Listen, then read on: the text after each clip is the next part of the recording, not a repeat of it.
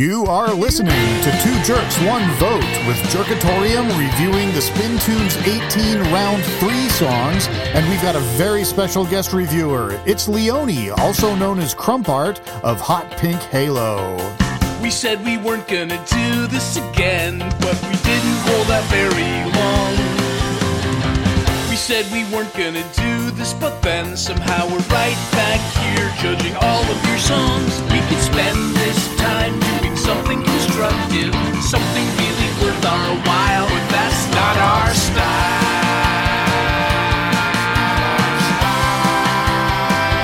Two jerks, one vote.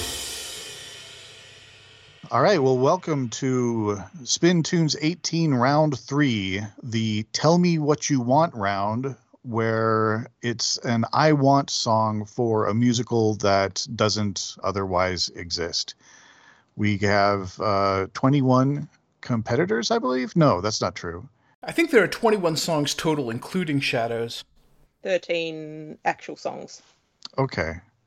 This would have been so easy for me to look up in advance, but instead it's going to be immortalized on this podcast. Well, anyhow, just sort of like looking back during our round 2 podcast, I was sort of patting the judges on the back for the round 1 rankings, which were mostly devoid of the wild discrepancies we've seen in other competitions. And I noticed the biggest discrepancy in rankings for round 1 was, a clearly organic difference in the scores between Chumpy and I for the Galashi song. And then I patted us on the back even more heartily for that, since it indicated that Chumpy and I were not a voting block.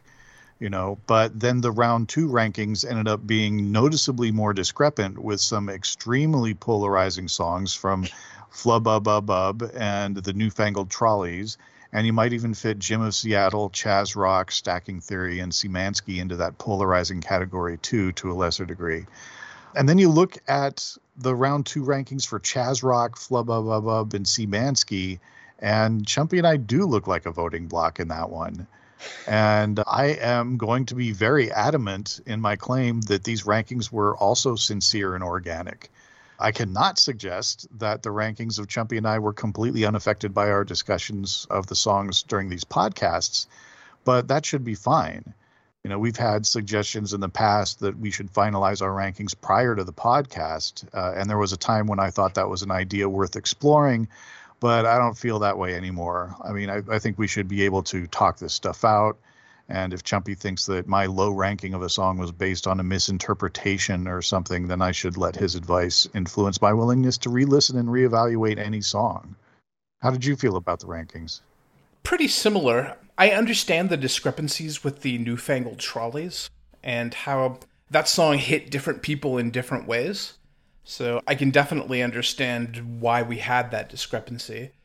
And just to talk about us influencing each other during the podcast, I think that's a good thing. I think a lot of people talk about the songs prior to the judging. I don't know if other judges do it, but I think it's healthy. Often I don't get songs, and it's great when someone can kind of explain them to me and why they like them, and it sort of helps me better appreciate them.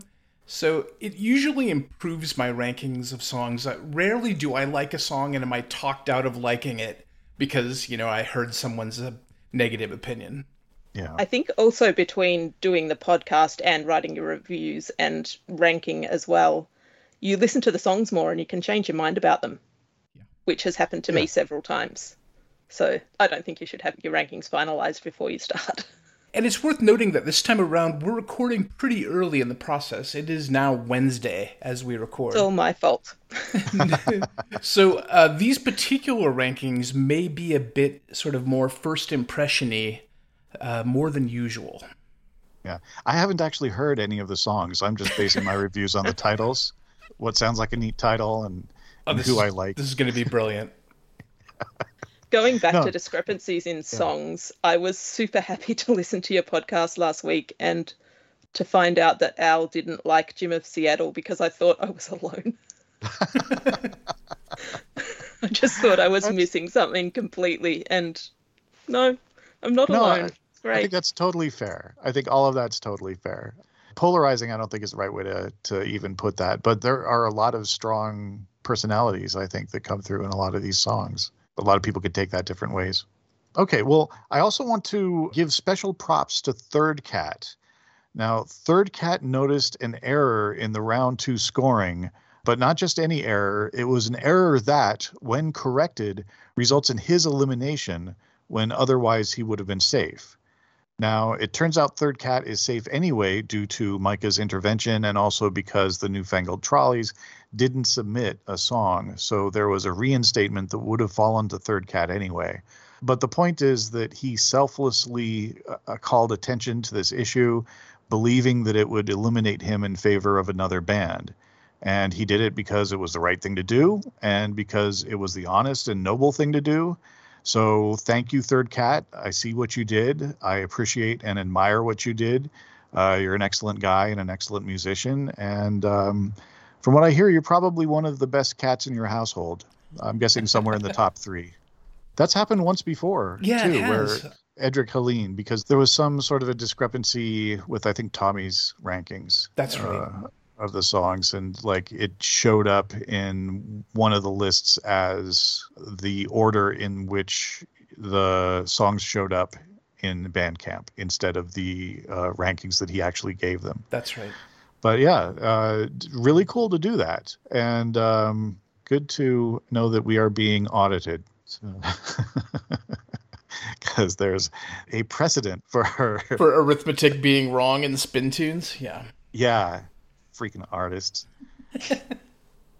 I should introduce our very, very special guest. It's Leonie, who's one of the judges, also better known as Hot Pink Halo, and also known as Crump Art.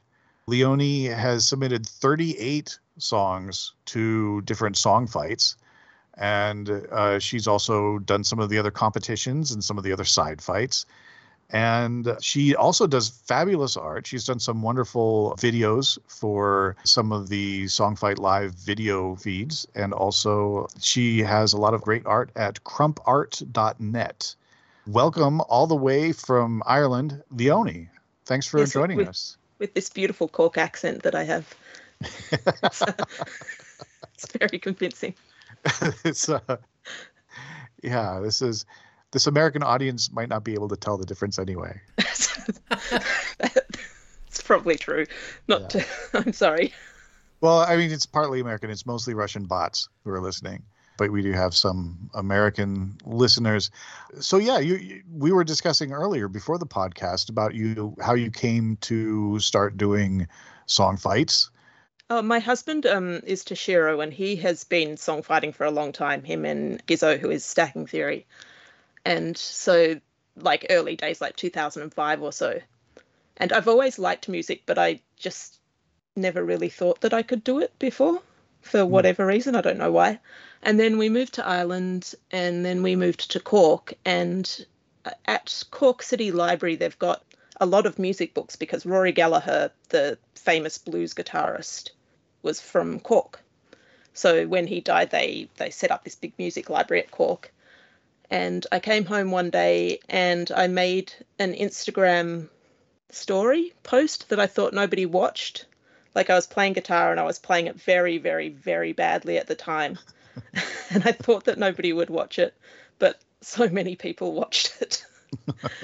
And Giz watched it and he said we should join Songfight. So we started songfighting. I think there was a songfight due like 2 days later or something. So we scrambled something together. And then we ended up not doing stuff together. We've been doing stuff separately, but it's been super fun. I think his band name around about that time was Gizzo versus the 17,445. And I'm the 17,445. Nice. Okay. That was a theme in Songfight for a while, right? It was band versus band when they would collaborate together. That's an old school Songfightism, I think. Yeah, probably. But yeah, the 17,445 is the 17,445 kilometres between Cork and Melbourne. Got it. Wow. So another songfighter who didn't find out through Front-A-Lot.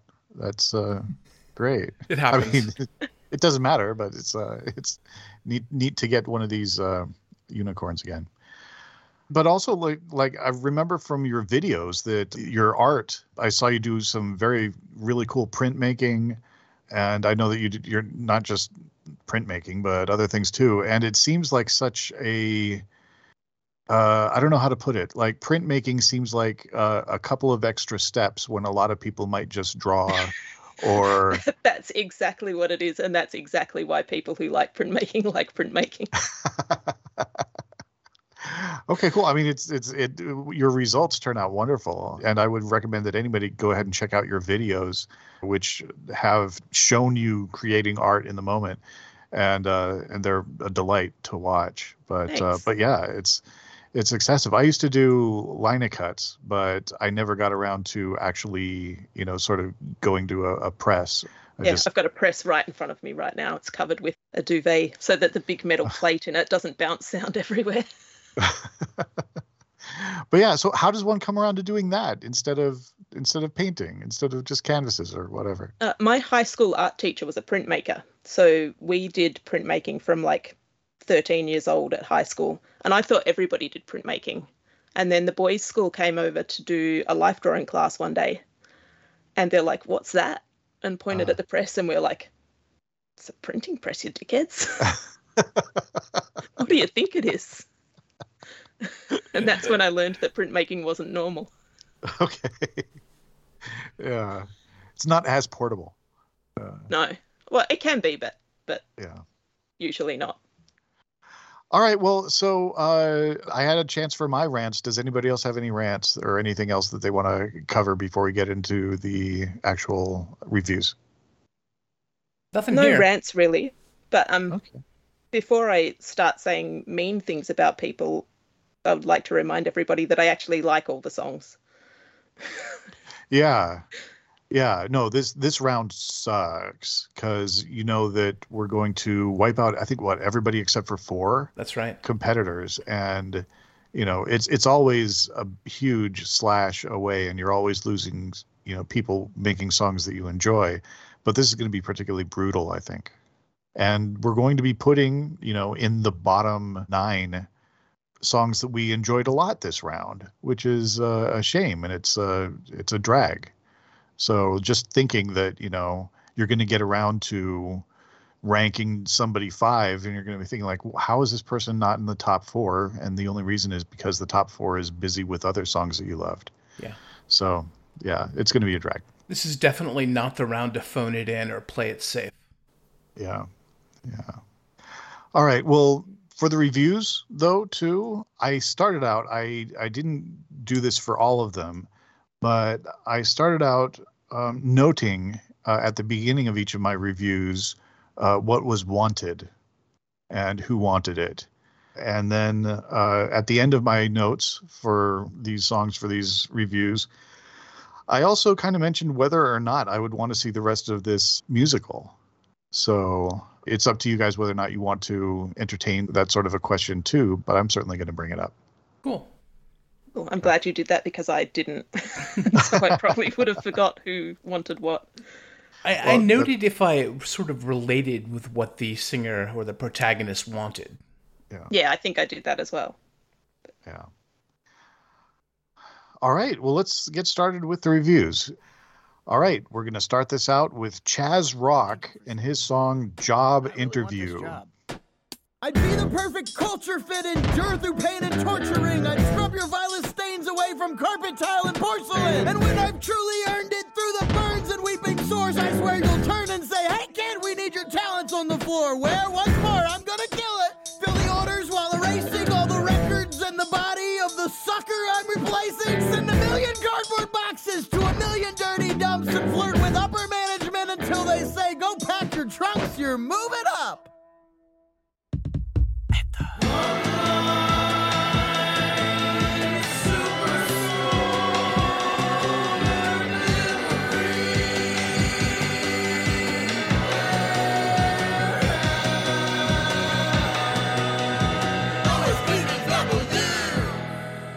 So, as I understand it, the protagonist wants to make a living and wants to get his start on climbing the career ladder, even though he hates the whole system and certainly resents it all. Many of us have been there, I think, and it really sucks to be in a position where you are desperate to get a job in order to, eat and live indoors. So you're desperate to get accepted and installed into this dysfunctional system where you are bound to be mistreated. And that whole thing just is awful. So this is, I think, a really good sort of scream about that when it comes right down to it. And he does a lot of, really interesting vocalizations, I think. But I think the song is cool. This song has turned me from a Chaz Rock doubter to a Chaz Rock apologist. And I would definitely like to see this musical, and I'd like to see where it goes. The performance is passionate and stylish and kind of funny. I do think that lamb sacrifice bit might not have scanned as well as Chaz Rock intended, but it was a fun section of the song anyway. Yeah, I enjoyed the sort of frantic rap verses, and it reminded me a little bit of how Lin-Manuel Miranda might deliver them. I did note that they were a little bit one-note angry, but pretty well delivered. The chorus, when it comes in, the transition between the kind of shouty rap and the sung chorus is a little bit jarring. I mean, those two worlds are very, very different, and I'm not sure if it entirely works. It's hard to make out the chorus lyrics without the lyric sheet. Maybe the vocals were a little low in the mix there. I definitely enjoyed the I want a job theme, and it was just sort of smart and funny. I liked some of the rhymes a lot, and they really rolled off the tongue the way he rapped them, like millionaire by 40 and accordingly, apologist, anthropologist, all of this. The rhymes were very tight and well done in places. I enjoyed the rock guitar stabs. And yeah, overall this was good. I can get behind the feeling that I just need a damn job and I don't want to have to pretend this is going to be the most wonderful experience or whatever. I just need a job because I need a job. So I could get the feeling behind this song, and I enjoyed it. Yeah, I totally can get the feeling behind the song as well. And I don't mind it, but I don't think I love it. I think it feels a bit scattered, and I think it would probably work really well as part of a full production, but I'm not convinced that it's really good as a standalone song. I'm not sure if I would go back and listen to this outside of the context of what the imagined musical is. And my very first note is that it's very loud. Yeah, it's mastered very intensely. Yeah. He does do a bit of shouting in it, too. There are a couple of other little notes that I made as well. I found a lot of the lyrics really good, but there were a couple that kind of grated on me a bit. Endure through pain and torturing should grammatically be endure through pain and torture, but then torture doesn't rhyme with porcelain. So, and just something that I found kind of funny. We don't use the word trunk for the boot of a car here. That's an American thing.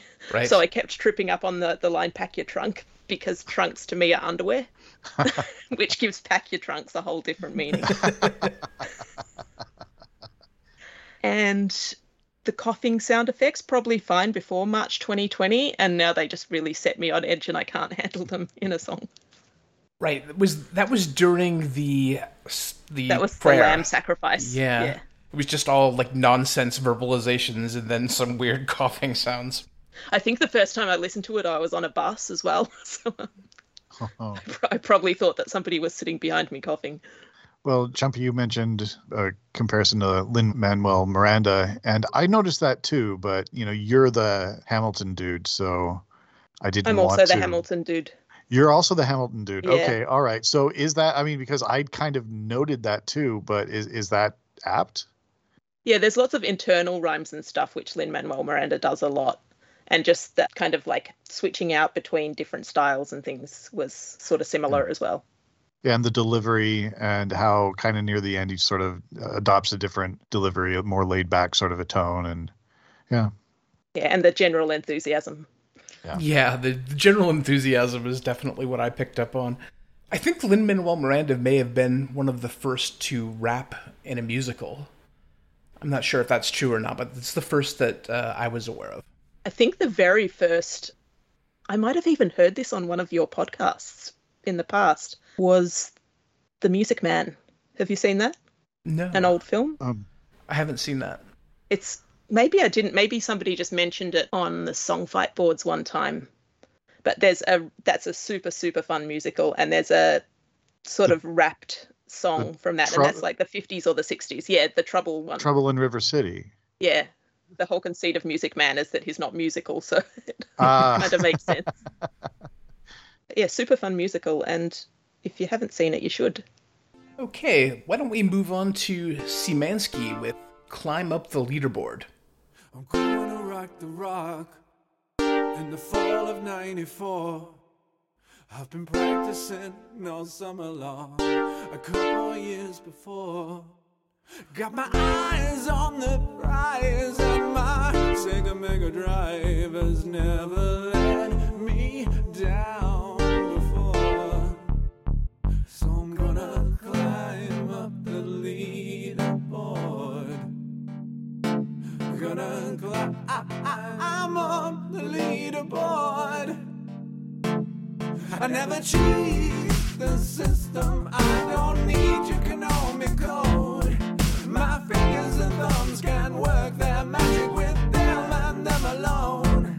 And my blue. So right away, I appreciated the cool 80s retro synth sounds.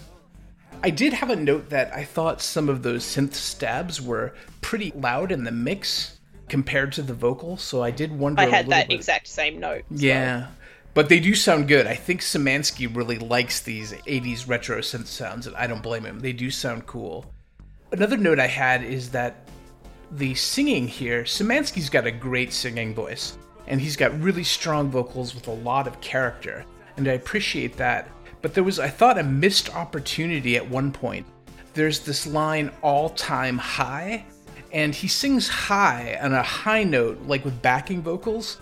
And that's a really neat thing to do, is when you sing the word high and you go into a high note, it's kind of just I forget there's a term for that, but it's a neat effect. But unfortunately, it's called sound painting.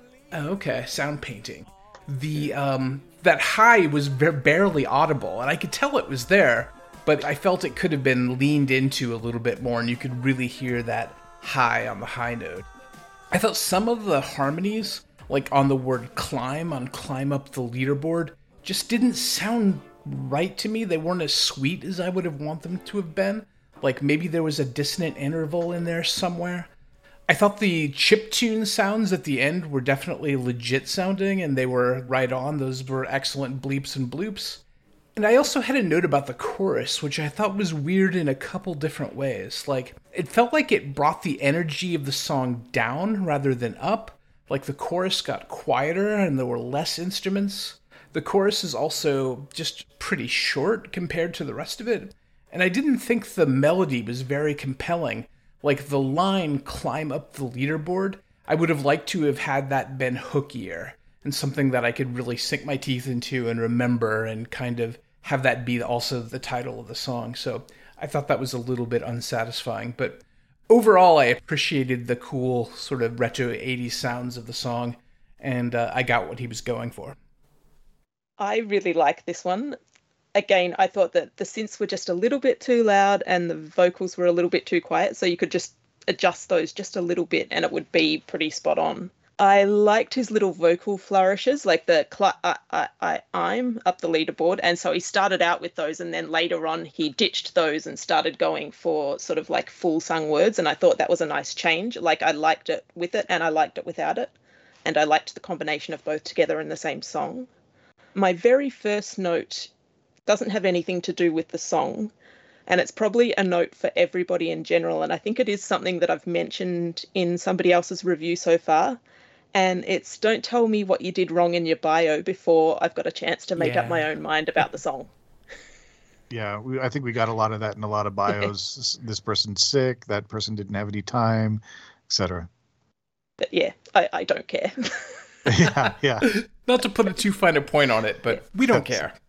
But yeah, that was the thing I learned in art school, is like we would have to put up our work for review, and we weren't allowed to say anything about it. We just had to put it up and let other people talk. And part of that is to kind of stop you from explaining your work to people before they've had a chance to judge it for themselves. And if you're talking down yourself before you even start, if somebody likes your song, then they feel like an idiot for liking it, if that makes sense. Oh, yeah, absolutely. One other thing I noticed was there are a few little inconsistencies with tense and stuff in the lyrics. Like, I've been practicing all summer long for a couple of years before. Like, that as a sentence just doesn't make particular sense. And some of the things feel a bit jumbled, but when he's actually singing them, it makes sense. So I don't know if it matters that much. But yeah, I really liked this one. I'm not sure. I think maybe actually sort of being compelled to read along with a song or read the song bio before giving it a real review, it can sometimes detract a little bit. Like, I think about, Jergatorium songs where we've taken so many liberties. Our grammar was terrible just to try and get this one rhyme that we thought was brilliant in there. And I think when people listen to it, they don't care. But then when they have to kind of sit down and actually think about it and say something about it or write down something about it in terms of a review, then they have to reassess based on our terrible, terrible grammar that was, again, just to... Yeah, and I've been trying to listen to these without reading anything first. So I'll do a first couple of listens just listening to the songs. So when I went back and read that, it's like, is that what he said? I think that's the best way to influence yourself too, where you can say well, you're going to give them more credit because you enjoyed it so much before you knew about the song. I realized it was terrible. Yeah, before you convinced me that it was garbage. Did either of you think that this song was about the Spin Tunes leaderboard on first listen? No, because the chip tunes. I wasn't sure on first listen. I was like, oh, I wonder if he's talking about these competitions, because they are song competitions and they do have a leaderboard more or less. That literally hasn't crossed my mind until you've said it just now. Yeah, it's not a cumulative leaderboard or anything, so it's not really a leaderboard, but it is, ranked. Yeah, I think the video game sound sort of gave it away. Okay, so it was just me then. All right, whatever. Let's see. So I have here esports competitor Chris Tang wants to win the $25,000 Sonic the Hedgehog video game competition. That was the I want part of it. Szymanski's song bio reads like journal entries, like a whole group of, week-long journal entries. And I like that. I thought it was a neat read to kind of get his whole process, despite sort of his own frustrations with his own work that are voiced there. And I thought his vocals on the song are so good and so amazing that I'm wondering how I haven't raved about them in the past. Like, I wonder if he's doing something noticeably better with them in this song. Like, maybe he's closer to his ideal kind of vocal range or something like that. I don't know, but I thought his voice was amazing. And some of those harmonies at the end might be a little off, but I didn't really mind. I think if this had different backing music, the song would be way too over serious. Like, the vocal line is all over the top, agonizing melodrama. And if it had electric guitars and bad synth strings behind it, you'd have a Whitesnake power ballad or a Foreigner song. But instead, it's this boppy, fun, engaging backing track, and it makes the whole song appealing. Having said all of that, I have no interest in seeing this musical. Zero. This musical has nothing for me. I like what Szymanski has been doing with all of his songs so far in Spin Tunes, which is just taking this tiny little inconsequential thing and making a big dramatic song out of it. I know some people get frustrated by that, but I really like it. I remember last round, yeah. He especially did that in round 1 with his passion for orange juice.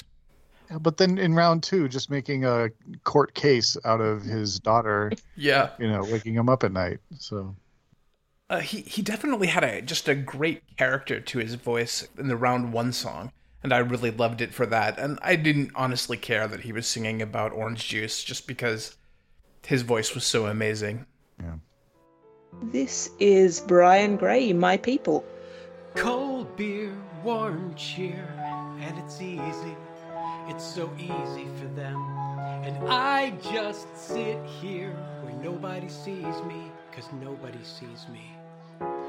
Hand clap, back slap, and somehow they're best friends with everyone in the crowd. Mugs clink, spilled drink.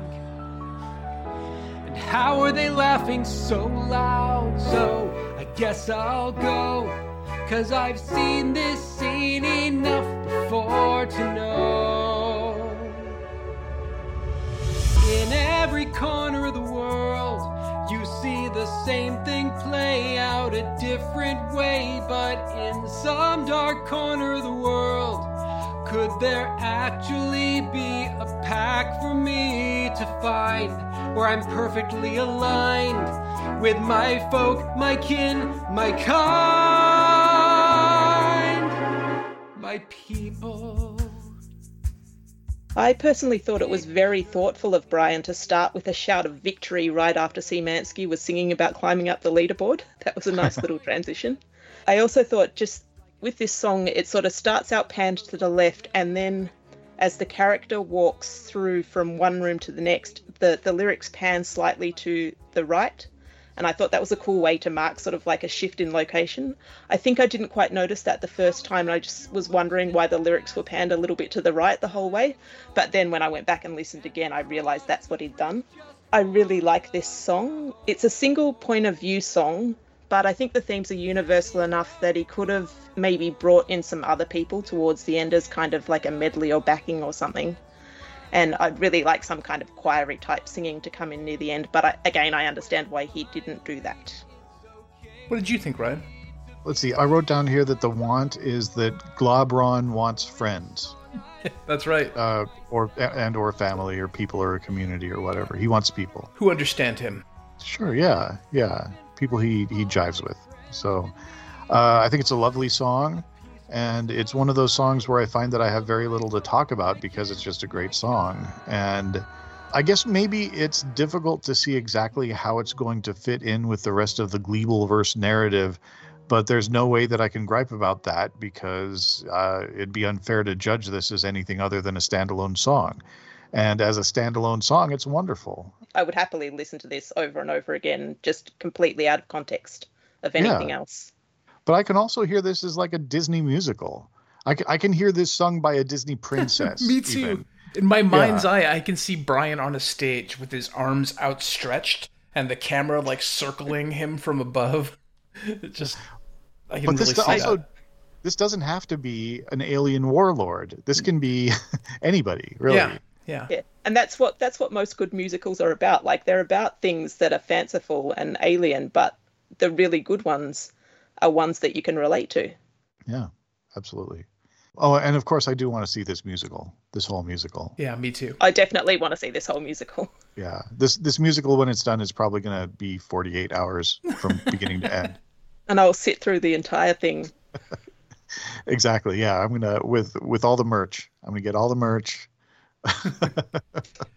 It's like that Harry Potter one where they go for 3 hours and then they have an intermission for like an hour and then they come back for another 3 hours in the same day or something.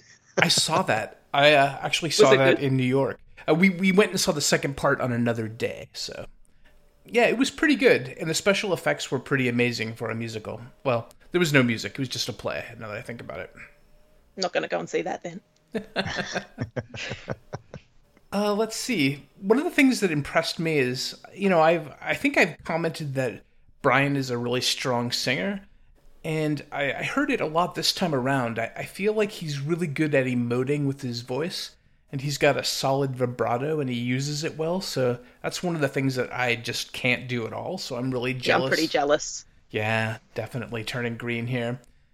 And I read in his bio that he had to restrain himself from like getting too fast with the instrumentation, and that he wanted to build the arrangement slowly. And as I sort of listened for that, I could kind of hear what he was talking about, and I think I appreciated that. So he sort of built the orchestration at the end, and I think it made it a little bit more satisfying that way when the final chorus, when it all swells up together. And then at the very, very end, like, it gets quiet and there's just sort of a quiet piano ending, which I thought is a nice touch. I also appreciated that he did some things with the strings that were different than what people who don't play strings normally do with strings. Like, usually people will just have them as a pad and they won't put any articulations on them. Yeah. And he definitely put some articulations and stuff in that worked really well. Yeah, like, I think it was one of these articulations where you play back and forth very quickly with the bow. Yeah, tremolo. Tremolo, there we go. And it kind of has a spooky sound to it, or a tension building sound to it. Very cool. Yeah.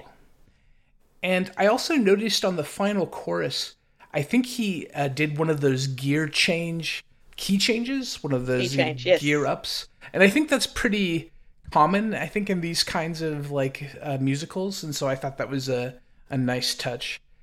If I had to complain about some things, one thing I noticed in some of the other songs that I thought had really, really standout productions, people sounded like they were singing from a stage, like they had a sort of a room sound, and you could hear the reverberations from the walls and in the theater. Like, Brian's vocals seemed a little bit dull.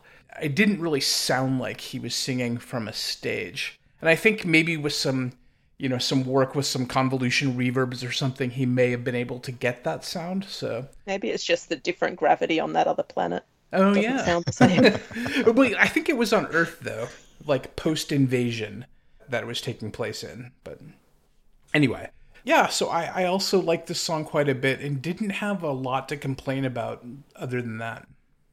Yeah, I think it's one that kind of passed me by a little bit the first time I listened to it. But again, as I've listened to it more and more, I appreciate it more and more. All right, let's move on to the Dutch Widows and their song Trapped. Perhaps in hours past, I'm encased in steel, subatomic beats, thinking, am I even real? Breathless and sealed in my bone, extrapolate, I find that I'm alive. Power of flask, my only task is to die. Poisoned by a cruel inventive mind. And the want in this is that Schrodinger's cat wants to get out of the box and it wants to live. I don't have a lot of notes here. That nearly constant synth string sound got old pretty quickly, though, I think. We were just talking about synth strings and how, they can be used well and not well. And I think this was just that one sort of constant hum in the background didn't work so well for me. And I can't help but wonder also if maybe that was my headphones, that I could hear them better, because I don't think that I could hear them as well on my earbuds. But when I put on my headphones, it just really seemed like not ideal. I do think the guitar sounds really nice, though.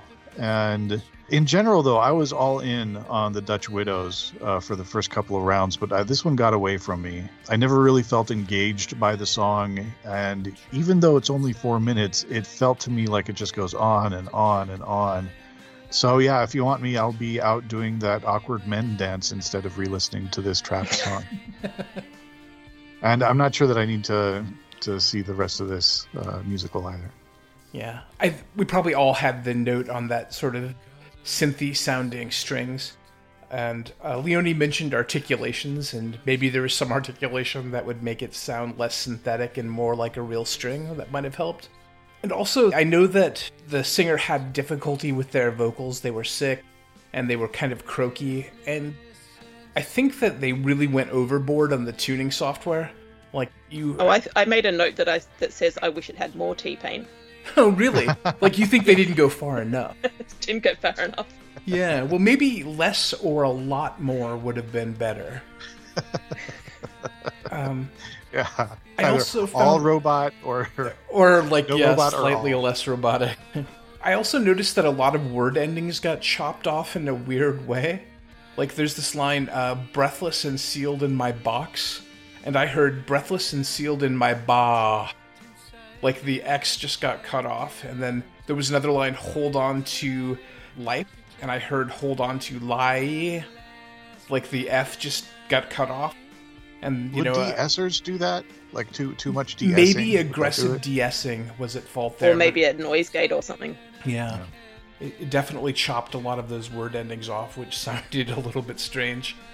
And I thought the idea of Schrodinger's cat was interesting, but oh my god, the song was really bleak. And I had a hard time getting really engaged with it for that reason. It was sad, and I know that the cat is either dead or not dead, but probably dead. I don't know. I had a hard time really getting into it. And I also noticed that some of the rhymes were not very satisfying. You know, rhymes like pry and die and life and alive and lives and fear and here.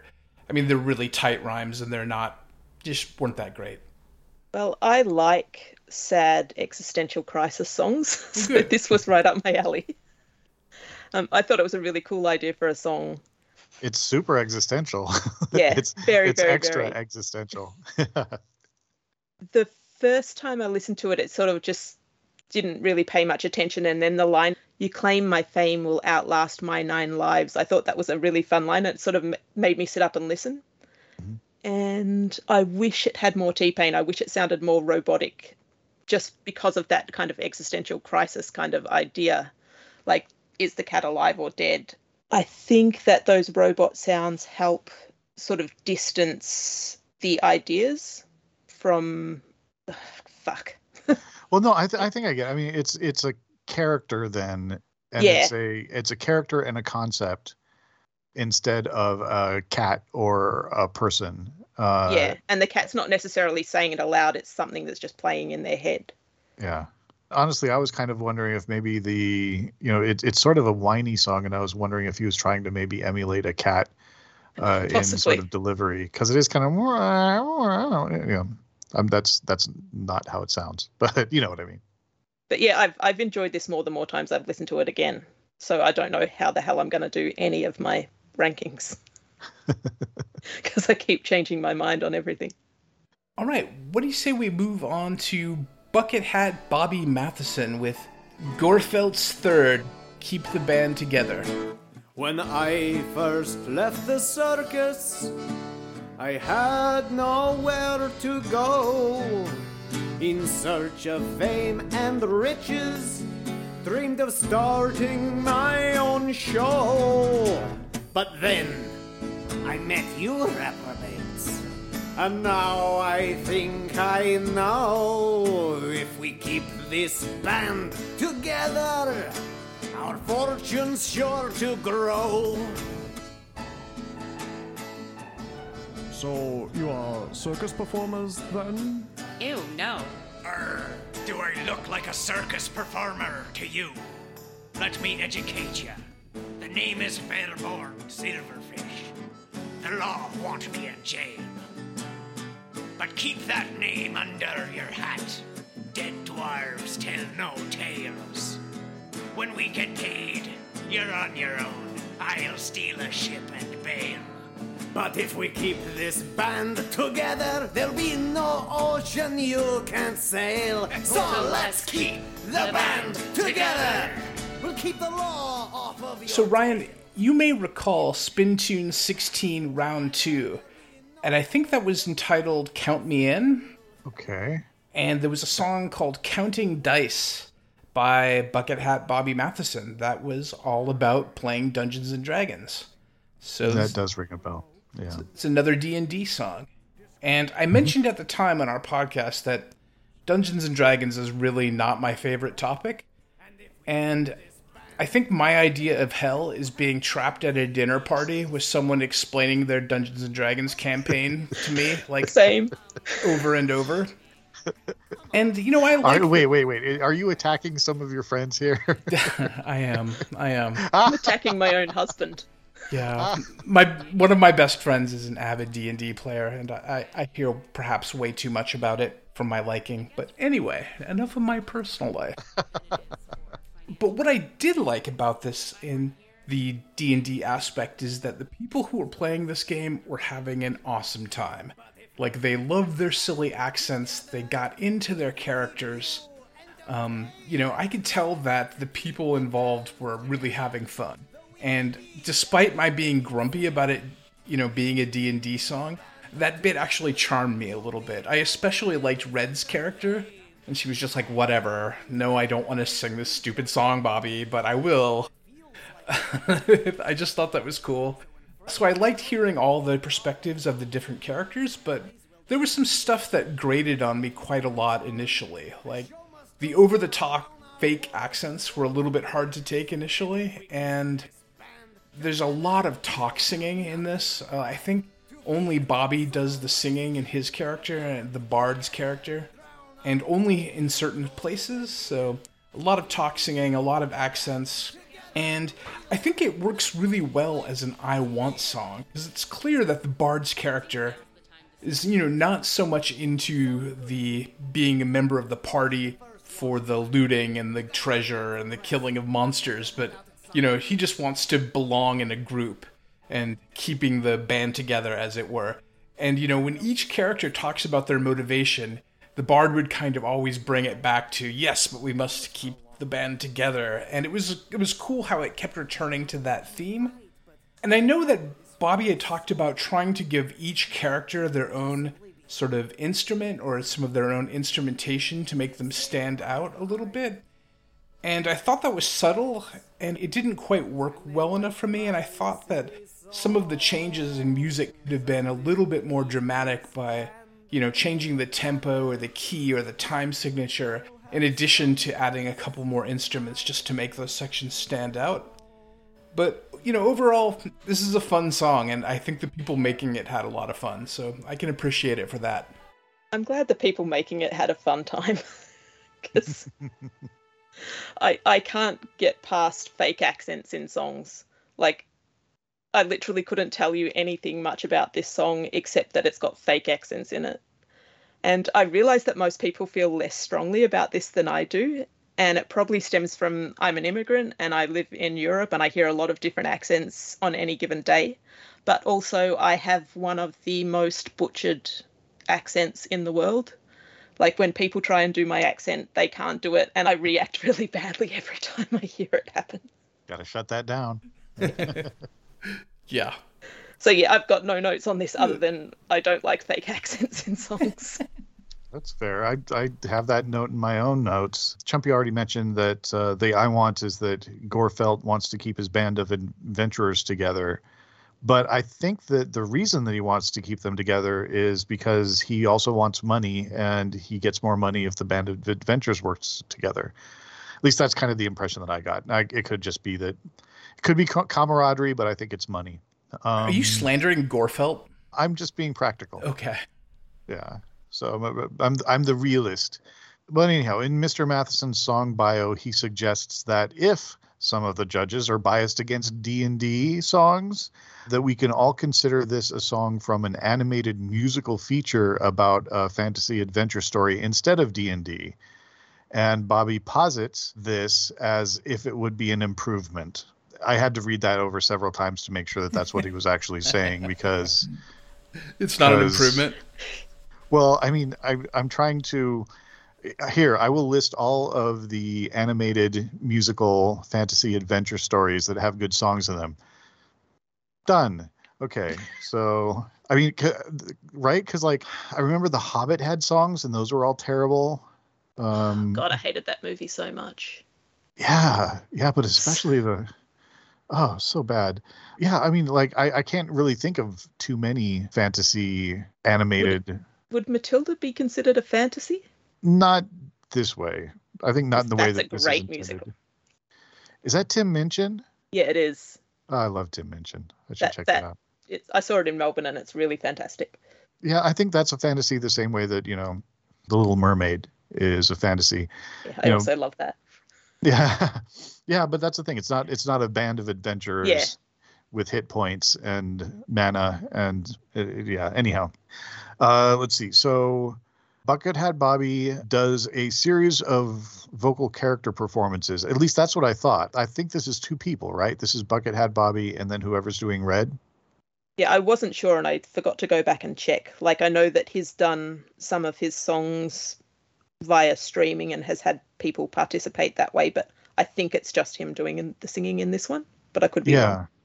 I checked the bio and I couldn't tell, and I thought that I'd read the whole thing through, but I couldn't tell if there was anybody more than him and the female singer. But Gorefelt, whose accent sounds somewhat mild throughout most of the very first verse, somehow quickly turns into Ren from Ren and Stimpy. And all in all, this song is kind of impressive in its scope and message, and I admire the song construction and the performances, but I also don't need to see this musical. Right, next up we have Jim of Seattle with I'm Not One of Them. We all gather at the shoreline in the chilly northern breeze. All the boys will tear their shirts off then and dive right in with ease. And I just stand there shivering. Maybe once or twice I'll sneeze. And I know she sees.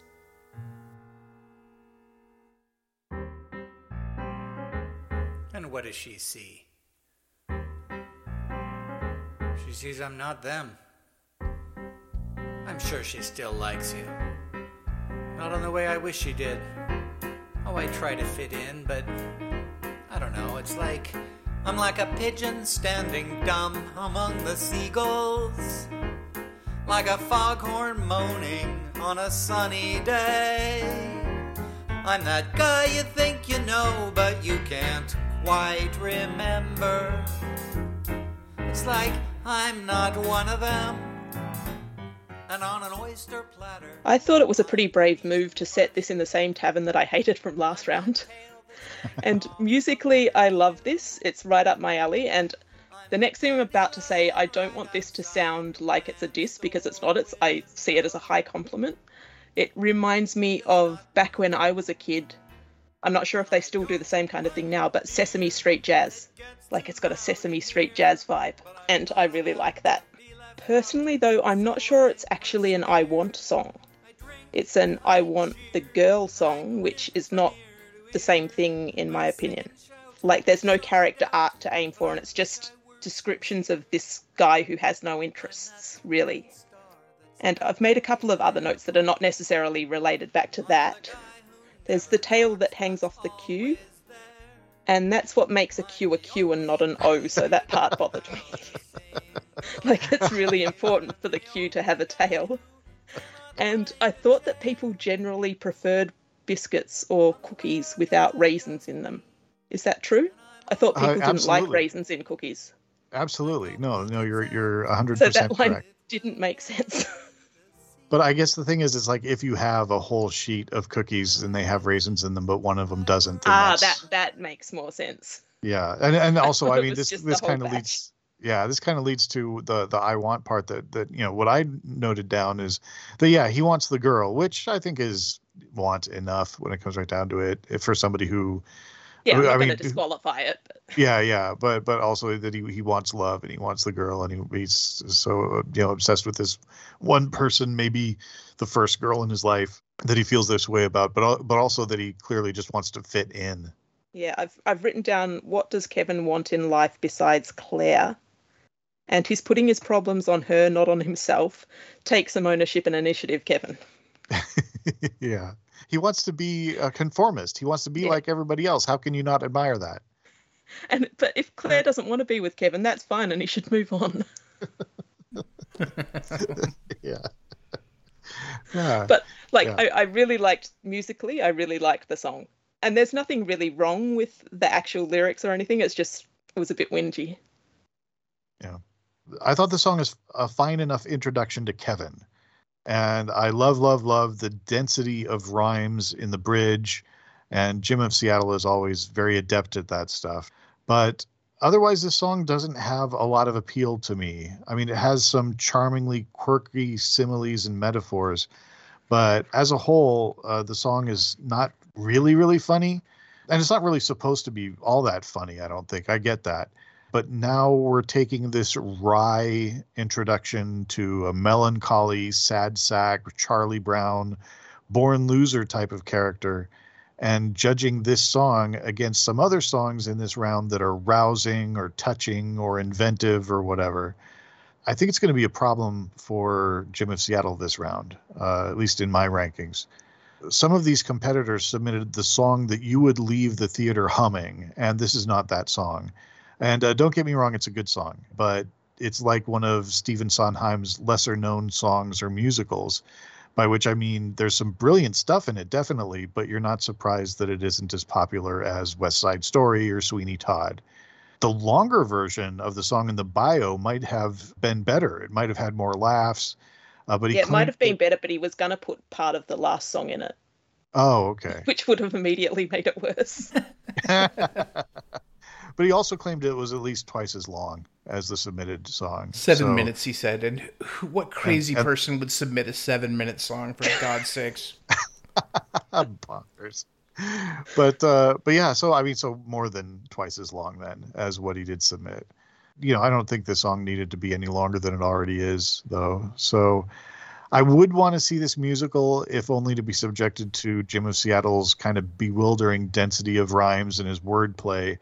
And I would go assuming that this number isn't supposed to be kind of the main draw. It isn't supposed to be the hit single in this musical. I would want to read the bio of the musical before I decided if I wanted to go and see it. Yeah. This is one of the songs that I noted right away that it actually sounds like they're on a stage. So Jim got the reverb just right, I think, on the introductory vocals. Like, it sounds like they're together on a stage with a piano. And the piano itself sounds really lovely. And I get what Leone's saying about Sesame Street jazz. It's got really subtle drums that are mostly just a kick and a hi-hat that really support the piano nicely. Yeah, it's just really done. It feels like a scene from a musical. And I get what the singer wants. Like, they want to be one of the cool kids so they can get the girl, and I can relate to that feeling. I also loved all the similes. Like, my favorites were like a pigeon standing dumb among the seagulls and like a dandelion right outside the plant store window. I thought those were both nice. And I like that Jim may have written a lot more, but trimmed it down to 3 minutes for brevity. Yeah, I did appreciate that. Yeah. So if you hate one of Jim's songs, you're only subjected to 3 minutes of it. So I didn't hate this song at all. I know I've said a lot of critical things about it, but I did actually really quite like it. Yeah, he was quite nice, but I agree with Ryan. It's going to be hard to stand out amongst some of the other songs. I mean, only 4 are going to move on, so this is not the time to play it safe. Yeah. And he's called his song "I'm Not One of Them." That's true. We'll see if that turns out to be literally true. Let's move on to Stacking Theory, doing all caps, Reaper Man, parentheses, all caps. Everything changes, so why can't I? Question mark and parens. I know that everyone changes with time, and I would like to make one change. That is mine. If I were able to put down my side, could I make the change that's right?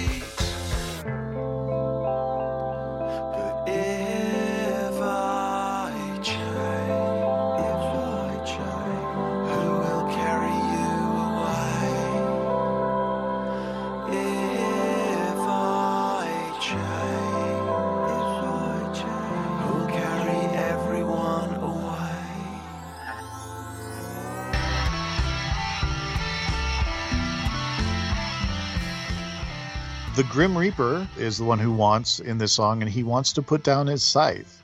I think the song is a bit of a head bobber. It has a good groove and a nice chorus, and the vocal layering in the chorus sounds great. It's very different and very dynamic, and I really enjoyed that. Also, the song doesn't sound like it's from a musical theater piece, and that's fine. It's arguably better than fine since it doesn't lean on musical theater tropes. It's sort of its own thing, and that's great.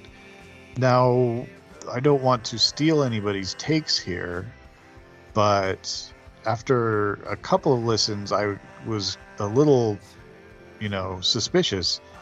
Is this a 2-chord song?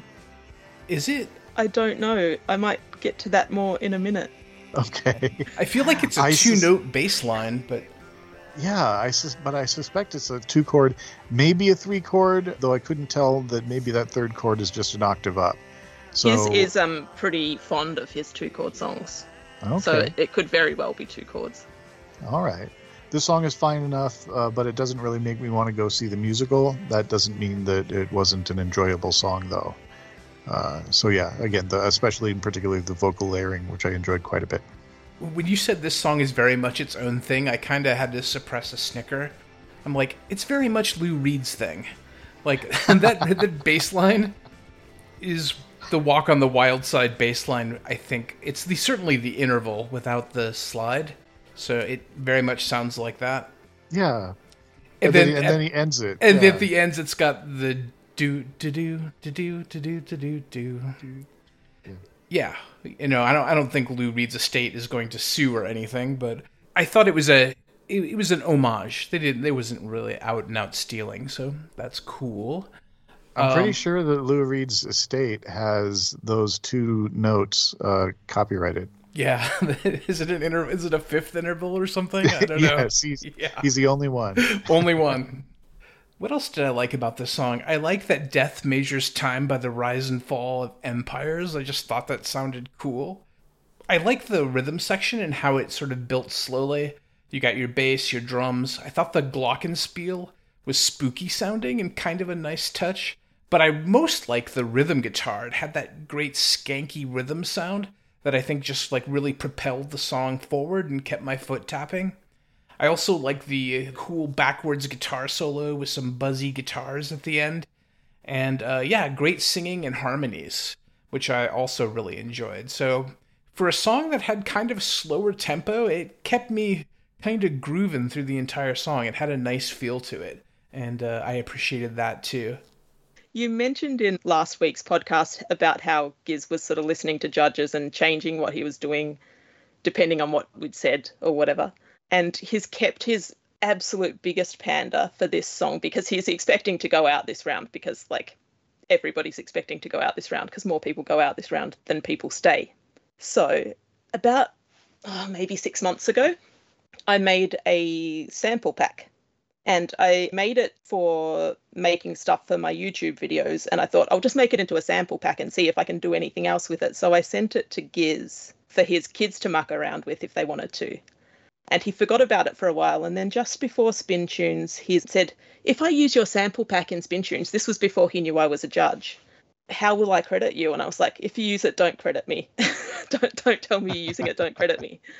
And then he found out I was a judge, and I think he sort of changed his tactics going in because I think he probably felt bad using music that one of the judges had made in one of his songs. And so he's stored it all up for this one. So in this, I'm just looking at my Logic file, and I think the bass that I've got in here is just 2 notes. So he's probably just riffing on 2 chords the whole way through. So the stuff that he's used of mine is the Boots and Cats drums, the marimba, the bass, the backing vocals in the chorus, and the electric piano. So all the vocals are him and all the extra guitars and random sounds are him, and the rest is me. And he didn't tell me he was doing it until he'd finished the song. So it's a marimba, not a glockenspiel. It's a marimba, yeah. Nice. I can't remember if I played it or if I took some advice from one of your previous podcasts, which was to make a song good, all you need is an arpeggiated synth and a clav. And so now I try and put an arpeggiated synth in every song. Oh my God. Yes. Yeah, you got it. So, you that's where that comes from. And the fuck your neighbors when you're singing.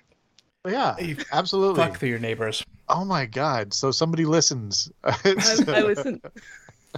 So yeah, he's used a lot of the things from the sample pack, and it's super fun to hear a song made from just these little bits and pieces. And so he doesn't actually know this, but I based this sample pack on like a bar of another song. And I think I had an idea for one of our challenges, which was rightfully rejected because it was like a bit hard and just probably difficult for people to wrap their heads around, which is like to do an Exquisite Corpse type thing. So to take a sample from another song, use it in a song and make a new song out of it. And so he's kind of accidentally done that. So this song has gone from the original song that I made the sample pack from was Love Thy Will Be Done by Martika. And that song originally contained a sample from the Cocteau Twins, I think. And then he's made a new song from it and sampled Walk on the Wild Side. Nice. In the same song. And so it's kind of like this chain of songs joined together, which is quite fun. And I thought that he was pandering to me with Walk on the Wild Side as well. I assumed that he'd chosen that song just to suck up to me. But it turns out he didn't. it was an accidental pander. The best kind of pandering. I asked about it, and his wife noticed that something was like Walk on the Wild Side in it, so he realised that it kind of fit with the theme of the song and leaned into it. Cool. It's good. But yeah, obviously I love this song. I think it's great, especially all the marimba and backing vocals and stuff. That's the way to get your votes. Put the judges in the song. But yeah, I think he played my voice forwards and backwards, which is kind of funny as well, because that particular sample, I'd chopped my voice up and played it forwards and backwards also. So it's a forwards and backwards sample played forwards and backwards. Oh my gosh. Chumpy knows the lengths that I've gone to try to avoid any semblance of favoritism in judging. Yeah, it's so hard. Yeah. Well, I think I can probably say it now. We're thinking about having on, and leading up to it, we realized that, oh, wait, but she might get reinstated. So we have to like walk back our invitation and make it dependent upon all of this stuff. And then we can't, like you mentioned that you thought that should get reinstated in the earlier round. Yeah.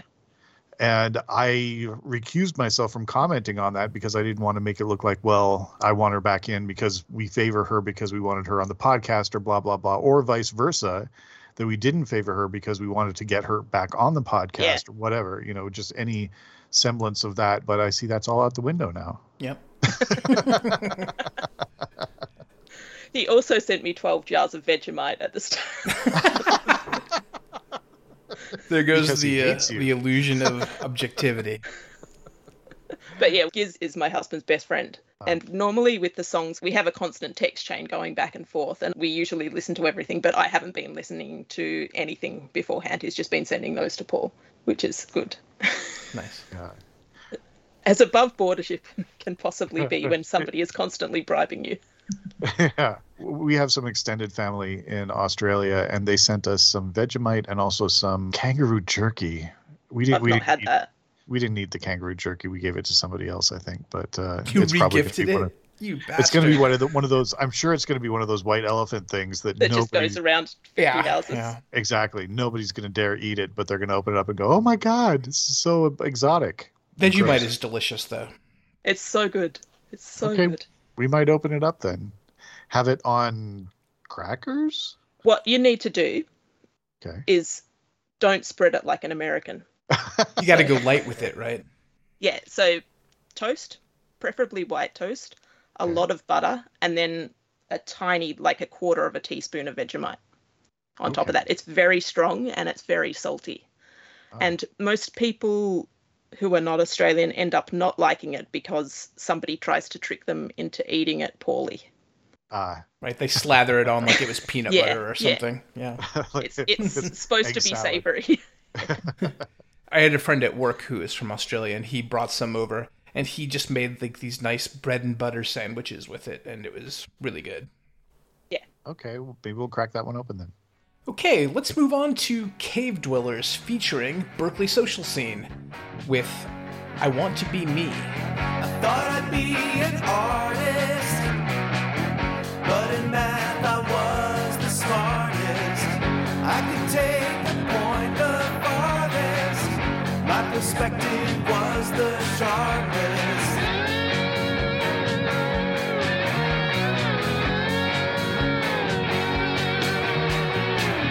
I can make it better. I can make it cheaper. I can make it quicker. Now pick two. I just want to be an Annie. Drive a motorized carriage and fornicate. There's broken yoke with you and me. 'Cause there's just one way to make things great. The thing I noticed right off the top is you can hear that live rock sound. So the BSS folks are all back in their practice space after the pandemic, and they are recording live, which I think sounds really good. I did notice that like when the vocals come in and in the chorus, when the music gets a little bit loud, the drums are pretty far buried in the mix. So I think Glennie mentioned that as well, so that would be something to sort of bring up a little bit. My favorite part of the song and my least favorite part of the song happen in the bridge. So the bridge has these wonderful, tight harmonies that Truth is singing. And these harmonies, they remind me of the band Big Star. Just the super lush, beautiful vocal harmonies that just sound fantastic. But unfortunately, they're singing the cringiest lyrics of the entire song. That line, Trekkie, Mechie, and Holodecky. So, like, my least favorite part and my favorite part are right in the same place. And I would say if you have some sweet and beautiful vocals with, like, wonderful harmonies, save them for the poetic lines for full impact. Like, don't waste them on the lesser lines. That would be what I'd say. And speaking about, like, pandering to the judges, I noticed Glennie threw in a line about, like, cars and fornication due to my rant of the last Cave Dwellers song is not appealing to my lizard brain. So, like, yeah, kinda, I can see that nod, but ultimately this is a nerdy song about mechanical engineering, which doesn't really appeal to my lizard brain. So, nice try on that, Glennie, but didn't quite make it.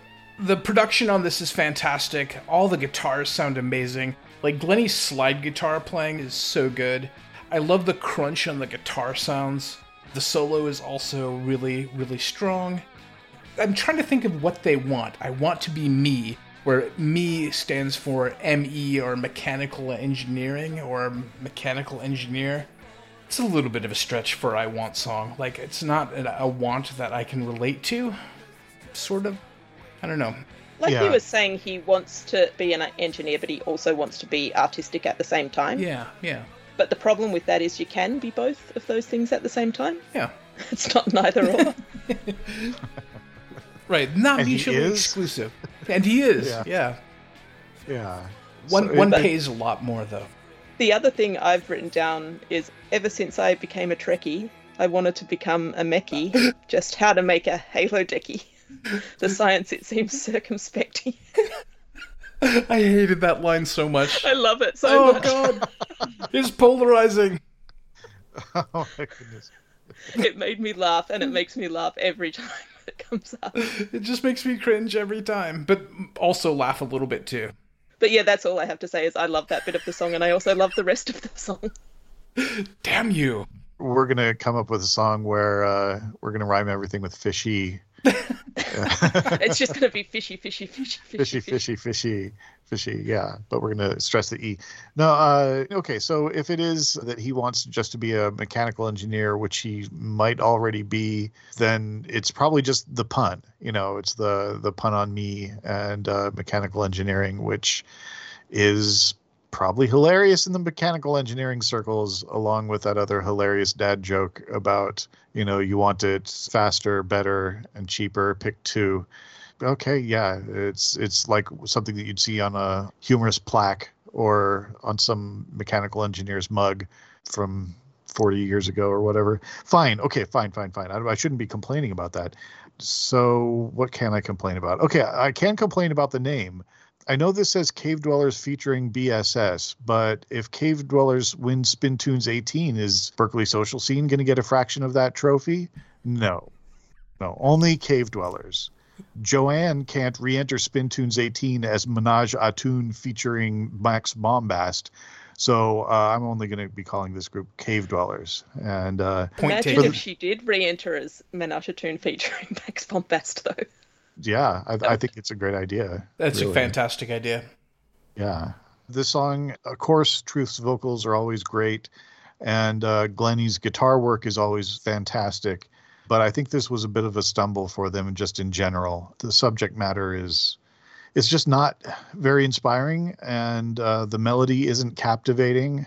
And I think that's sort of some of the trouble that you get into when you are passionate about something and you can't sort of step back and realize that, you know, the people that you're talking to about it are glazing over. Poor relatability.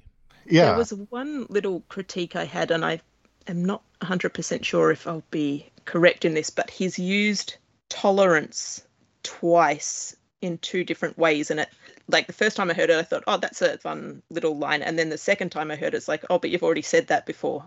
But yeah, that was really the only critique I had. Okay. Yeah, I didn't pick up on that.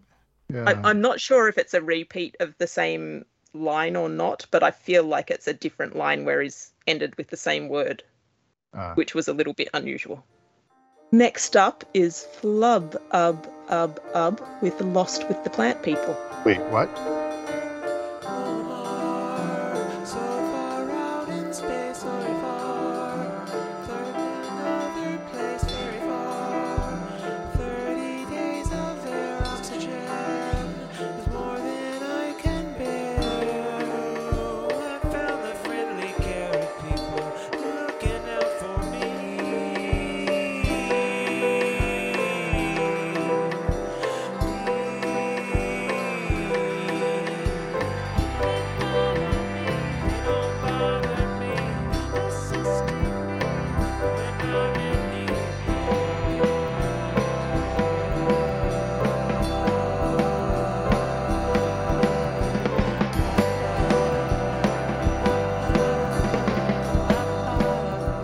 Is that the name of it?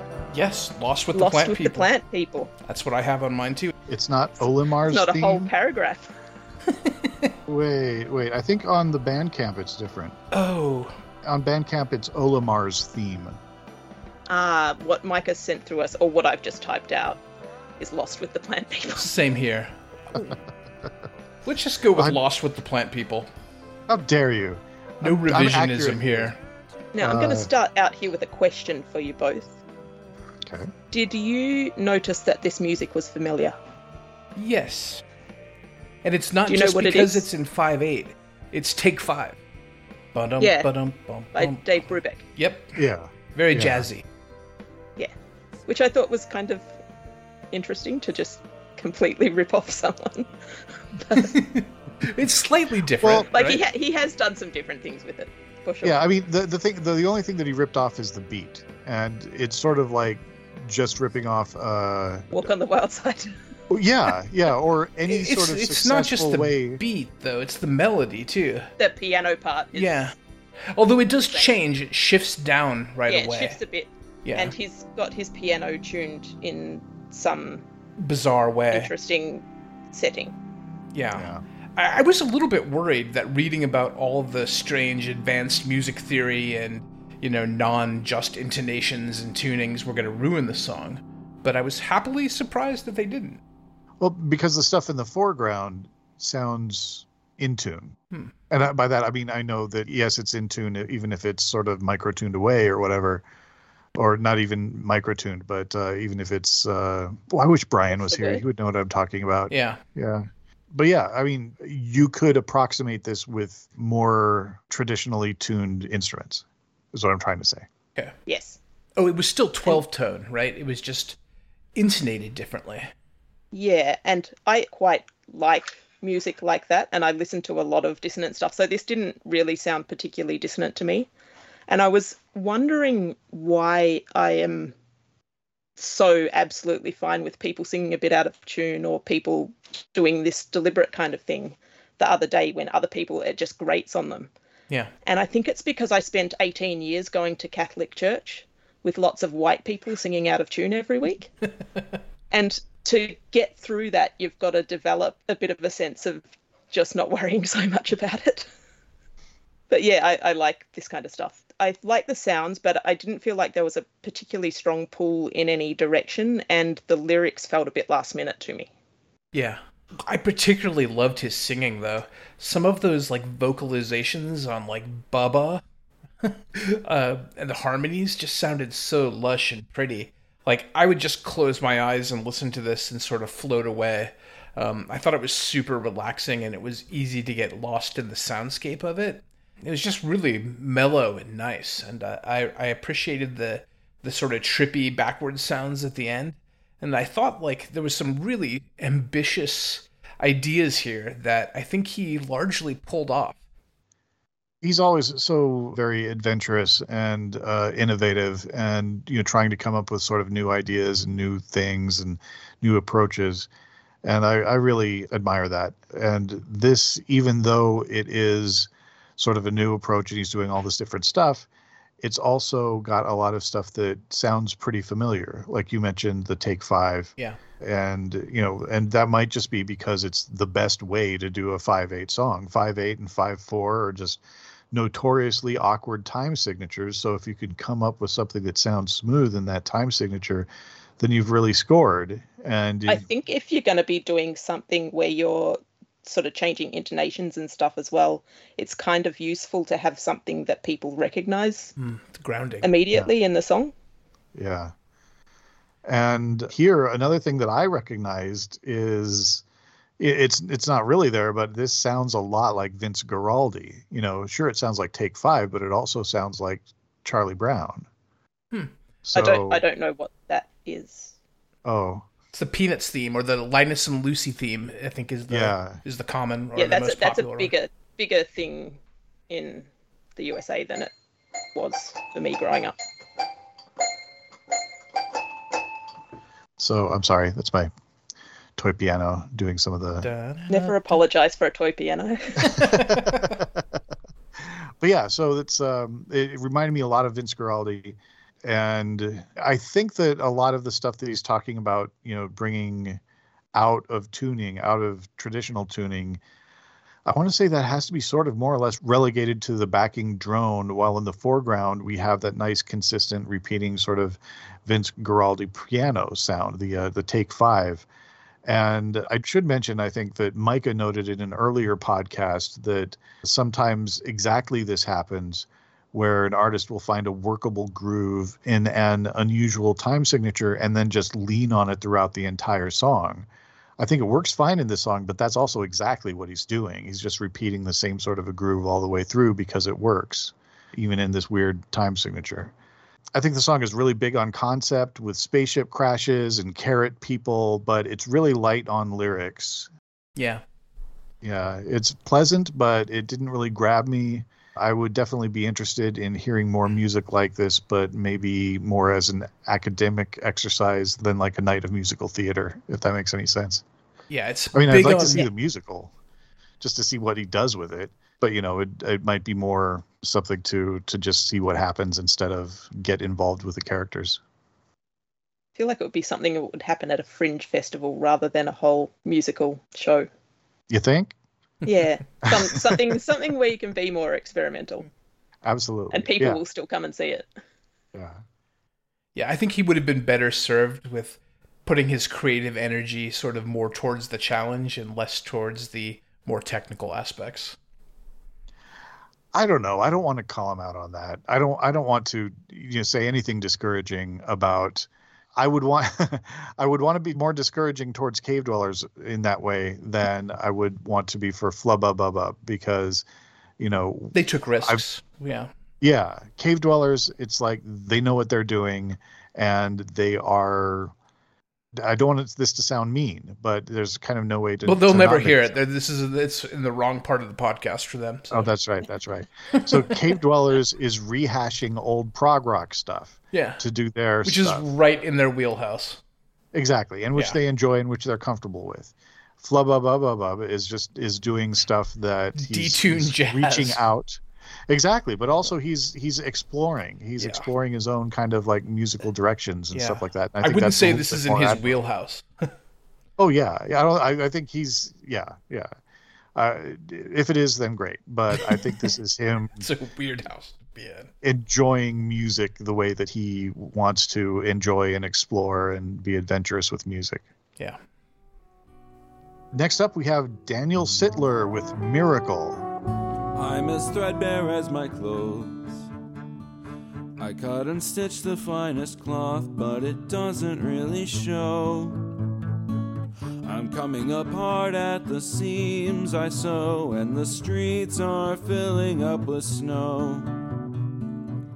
Winter's cold for me and master, and every year it comes a little faster. I swear we have the smallest home in Gloucester, and the master's never here. The poor old bastard. It would take a miracle to make it through the winter, warm and unhindered. It take a miracle. To make the New Year's rent, we'll have to ration every... And the protagonist wants to keep the tailor business up and going. Is that right? Make it through the winter, right? Like, without freezing to death or starving. Yeah, and the protagonists are bunny rabbits. Is that right? Taylor and his pet cat. Taylor and his pet cat. What was I thinking of? You're probably thinking of Peter Rabbit. Beatrix Potter, I think, also did some rabbit stuff. Yeah. Okay, so I got a little bit mixed up, and as you can tell, I'm a little further away from complete notes in these later songs, but I do have a good set of notes here, so do not fear. The protagonist wants to keep his tailor business afloat, not freeze during the winter, make something for the mayor or governor or whatever, and to sing with his cat. So that's the want. And I thought that this song is really sweet and the melody is wonderful. There are a couple of sour notes here and there, but I immediately forgave them all. There were also some syllable smooshing that was going on that didn't have to happen. Like where he goes, "I'm coming apart at the seams I sew." It crams the first few syllables together. The line could have been started either a beat earlier, or a syllable could have been dropped to read, "I come apart," instead of "I'm coming apart." And that triplet could have been avoided. Phrasing. Yeah, exactly. And he could have just rewritten it to make it so that it fit. Or if he preferred to have that triplet, then I think he could have sold it better. He could have made it say, "This is me singing a triplet," instead of rushing through it and de-emphasizing it in order to get to the rest of the line. Let's see. Similarly, at some point he rushes through that name Simca when he could have made it a single syllable, some other sort of a thing, like dear or love, or now that I know it's his cat, I don't actually know what I would put in there. But he could just have, rephrased it to make it a little bit better. It took me a while to realize that Simpkin was a cat. I didn't realize until... I think it was on my third listen. I think I got it. Why is she calling him master? This is a little creepy. Yeah, 2 hours ago I found out that it was a cat because I took a closer look at the bio. But anyhow, yeah, I think the female voice should have been the lead on the chorus harmony too, like an octave above what Daniel is doing, and then the male voice, Daniel's voice, could have been the harmony voice. Instead, the male voice is a little low, and it doesn't meld great with the female voice. And if you're doing a chorus, then, it should be up there, I think, a little bit more. I like the idea, though, that they come together and that they, the interplay between the two of them singing the duet and the chorus works pretty well. Oh, absolutely. But I'm just saying that the female voice should have been the lead. Yeah, I think you're right. So the female voice should have been the lead and the male voice should have been the harmony. They still would have been together. It would have been all great. But then we wouldn't have had it drop down to the chorus with the male voice singing lower, if that makes any sense. I am writing this. I'm rewriting this song for them. Do exactly what I think you should do. Yeah, no, it doesn't matter. Don't let any of that lead you to believe that I dislike the song, because despite all of those nitpicks, I really, really enjoyed this. This is one of those songs where the gut level appeal is going to overpower any of these technical problems that I had with it. It's a lovely song. It is perfectly expository, and it makes me want to see this musical. Yeah. I had that in my notes, too, that the story comes through really, really well, and it felt like a stage drama. So I thought that was really great. I also had the same note about the use of reverb. Sounded like they were in a room on a stage, so that was great. And did you notice that there were live instruments? Yes, live strings and a live horn. Live strings and live horn, and they sounded great. And I think that was very, theater-appropriate orchestration. I really loved the live instrumentation, and it was good production. Ryan mentioned that he thought the song was very sweet, and I have in my notes cloying, so it's a little maybe too sweet for me, but I guess it is a kid's story after all, so those are often... On that note, I wrote down in my notes, so sorry to interrupt, but I wrote, if this was a musical, the level of schmaltz would be totally fine and it completely works. Yeah. But as a standalone song, it's too much for me and I don't want to listen to it again outside of the context of a musical. That's funny. I looked up in Google, synonyms for schmaltz. And I got cloying, so it's funny that we have the same word in our notes. I also noticed that there were a lot of sort of clothing metaphors, like coming apart of the scenes, hanging by a thread of hope. It's a nice touch, I thought. Yeah, I liked all those little... I make kind of textile art and stuff as well, so I always appreciate hearing textile references in things. Nice. My first note is one word, and it's the word Gloucester. They pronounce this as Gloucester in the song. And I think if you're using a place name in a song, you should learn how to say it correctly. Especially because it's not really going to work with my accent when I say it, but when you say Gloucester, it ruins the rhyme scheme for the rest of the verse with like faster and bastard. Yeah. So that kind of threw me right at the start. So I'm just going to go through a few words for everybody now, or a few place names. Gloucester, Worcester, Leicester, Edinburgh, Dunleary, Cove, Melbourne, Brisbane, Queensland. It's not Brisbane. And that is my list of... No, it is not. I am the ugly American. I thought maybe the vocals were a bit loud. I thought they could be pushed down a little bit.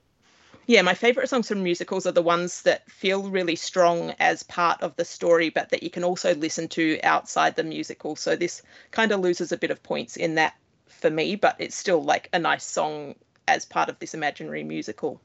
For me, it doesn't quite feel like an I want song. It's more like a this is happening and I wish it wasn't happening song. And now that we've had this random chance fall into our laps, we might not starve and it might be okay. Yeah. And I feel like there's kind of a difference between like the two thoughts of I don't want to die, which is what I feel like this song is, and I want to live, which is what it could be if it was more of an I want song. Like technically they mean the same thing, but in actuality they're kind of different. Does that make sense? Yeah. It's also a pretty low level want. Yeah. You know, it's pretty basic. It's more of a need, really. I want it, yeah. Yeah. What do you say we move on and we talk about Sober's Leave the Ladder? Do what makes you happy. Never work a day in your life. School and work and Sundays. Retire at 65. None of us want that exactly. Even if we could afford it. Space, a little understanding, and time alone to mourn it. To know that we want is a shot at the life that we were promised. To know that we ask you to do is to leave the ladder behind you. Something for us to climb to. So, this is a pretty safe play for Sober. It has all of his usual acoustic instrumentation and obviously his great production. You know, those bluegrass instruments are gorgeous with the mandolin, the guitar, the banjo, and the pedal steel. All of that just works together super well, and Sober is, you know, very adept at putting all of those instruments together to sound great in a way that is very genre specific and that works. It's, you know, not as focused on the musical theater aspects of the song as some of the other songs, and he's really playing to his strengths and not taking chances. And I'm really kind of stretching a little bit to try to find negative things to say because Sober is so very good at what he does. And that's one thing that made some of the singing things that I picked up on a little bit odd. So I like it when he goes for those high notes on all that we want or all that we ask you. But his voice just doesn't quite get there in a few times. And it's distracting when his voice just cuts out because he can't get that note or he's just not hitting it. And it's in such a stark contrast to the perfectionism that you hear on the rest of it. So I think he just thought that it was fine, and you know, it's a human thing, and you don't have to get clarity on all of those notes, but for me, it just sounded just a little bit distracting. I really like the breakdown that happens right about the 2-minute, 10-second mark, which is really kind of cool with all of the various instruments. They add just like a little phrase here and there to the breakdown. And the breakdown part ends with some really nice harmonies and backing vocals. Like, Sober's got some of the best ahs in the business. So, well, in the business of spin tunes anyway. I like this, but I thought he's playing it a little bit safe, playing a little bit to his strengths. And I'm not super keen on the generational grievances that, sort of underpin the subject. Like, that whole boomers ruined everything, so why bother message. But to his credit, he gets that message across without coming across as whiny or preachy. So kudos to that. Yeah, when I read through the lyrics, they felt a bit whiny like that. And they almost felt a bit cold when I was reading them. But then when you listen, there's like a real humanity there in the performance that just fucks the rest of it off. Definitely. And the lyrics were a bit like that, but I didn't really care because the performance was really good. One thing I noticed is that he's mixed his vocals quite low, and I think it's because he knew he wasn't really hitting that high note particularly well. So I think, I can mention that, but I think he knows it already. What did you two hear the two as? Did you hear it as a TO or a TOO? There's something for us to climb to. Yeah. I heard it as TO. Me too. Yeah, same. And I no matter how much I think of it, I can't hear it as TOO, and I think it's better as the TO. I don't hear the comma. Yeah, but yeah, I thought that was pretty good. No other notes. Okay. The I want is that these Instagrammers want the American dream, more or less. They want to do what they're doing and get paid for their passions and be able to make a living out of it. And much like Chumpy mentioned, this sounds like a sober song and not a stage musical song, and that's fine. Again, this is not a trope challenge. It's something to, make your own musical for. At least one song out of your own musical for. And I know that he's not hitting those notes, but I don't care. I think if anything else, it's maybe a little bit more humanizing and more real for him to kind of go a little quieter on the falsetto there. And yeah. I always love those notes are real easy to hit. I don't know why anybody has a problem with them. And I always love that Werewolves of London Woo, which I put into a number of Jergatorium songs in one way or another. And it's always very strong, and it's always something that's pretty appealing to kind of do that, and I like it. The bio, though, the song bio, made the song less interesting to me. And I'm not sure that I read it. I know I probably should have, but it's very, very short. So you might have read it and just sort of like, oh, okay, so that's what it is. I'm kind of wondering if maybe we are not supposed to sympathize with these protagonists. If these are supposed to be people that he's kind of low-key making fun of through this song, and I'm not sure. But yeah, in general, it's kind of like, who cares about these protagonists? And I don't need to see this musical, I don't think. And I don't think I need to see this musical regardless of what side he falls on with this, if he likes the professional Instagrammers or if he doesn't like professional Instagrammers. And next up is Governing Dynamics with Home. We scrape the sidewalks of this town, every glint, any hand of the first brick of our golden boulevard. We read the signs in the smoke, above the skylines in the storefront shuttered, our certainties shatter into shards. I want a home, I want a home, I want no one can take from me, no matter what they think I deserve. I want a home, I want a home, I want no one can take from me, no matter what they think I deserve. As I've said in some previous rounds of Spin Tunes, I really like this kind of sound just in general, and I really like Governing Dynamics guitar sounds. They're exactly my cup of tea. I think his vocals may be a little bit too loud, but it's nothing too distracting. I like that indie emo rock sound too. That's in my lyrics too. I'm a fan of that genre. I'm guessing Travis is his name, I think, is probably around about the same age. because we just all like that sound because it's the sound when we were teenagers, essentially. Yeah. It was sort of a weird time for music, I think, in general. There was a lot of bad Governing Dynamics wannabes out there. Yeah. If you know what I mean. There was a point where emo really broke it big, and it was mainstream. And then some of those bands were, they were less inspiring than some of the bands that came before them. Yeah, I like the bands that came before. I like some of the emo bands as well, but mostly the ones that came before. Right. I wasn't quite sure what the setting for this musical was. It wasn't super clear to me in the lyrics. And I don't really understand what the context of the line, I want a home that no one can burn or siege, no matter how that might be absurd.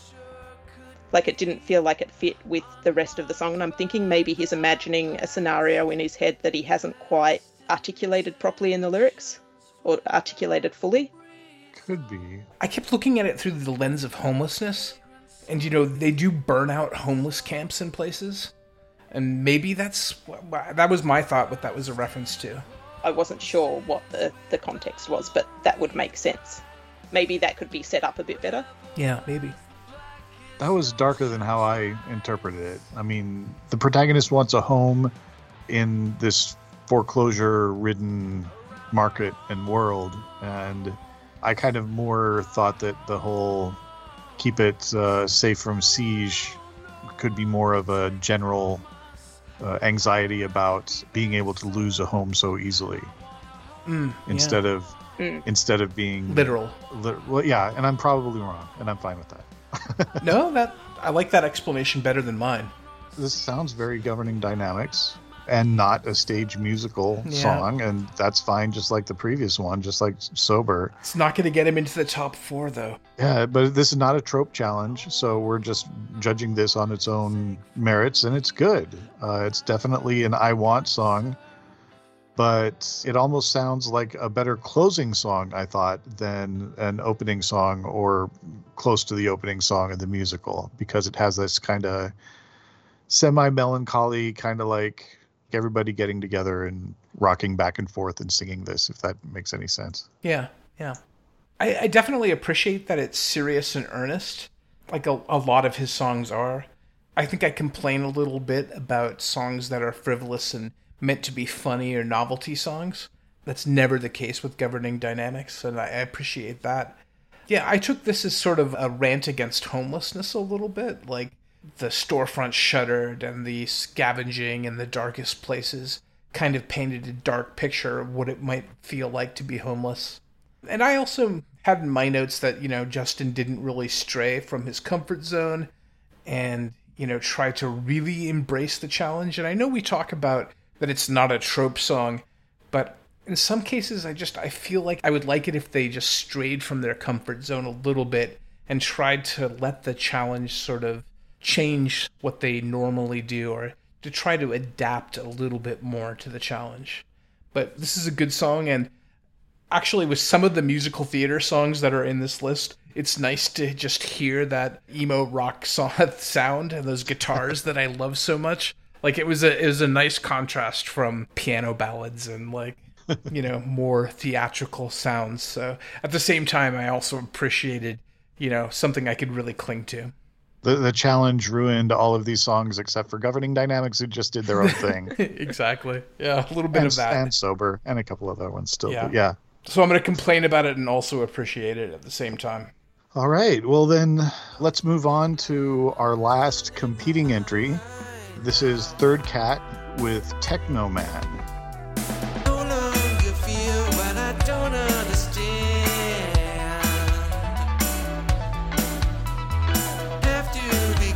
Something more than a man.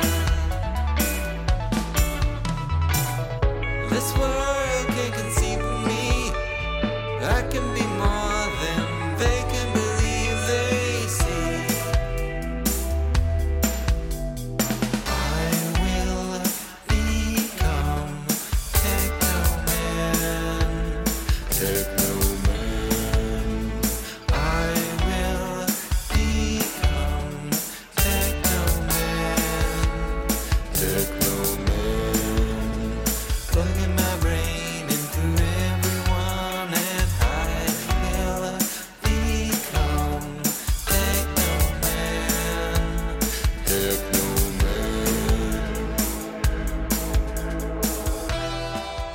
want here is that the protagonist wants to be Techno Man. Yeah. And if I'm right, and please correct me on this if I got this wrong, Chumpy, but so he wants to be absorbed by the singularity. Is that right? Sort of. It sounds like he wants to upload his brain into some sort of robot or into some sort of vast computer that we're all connected to. You know, it's a feeling that we've all had.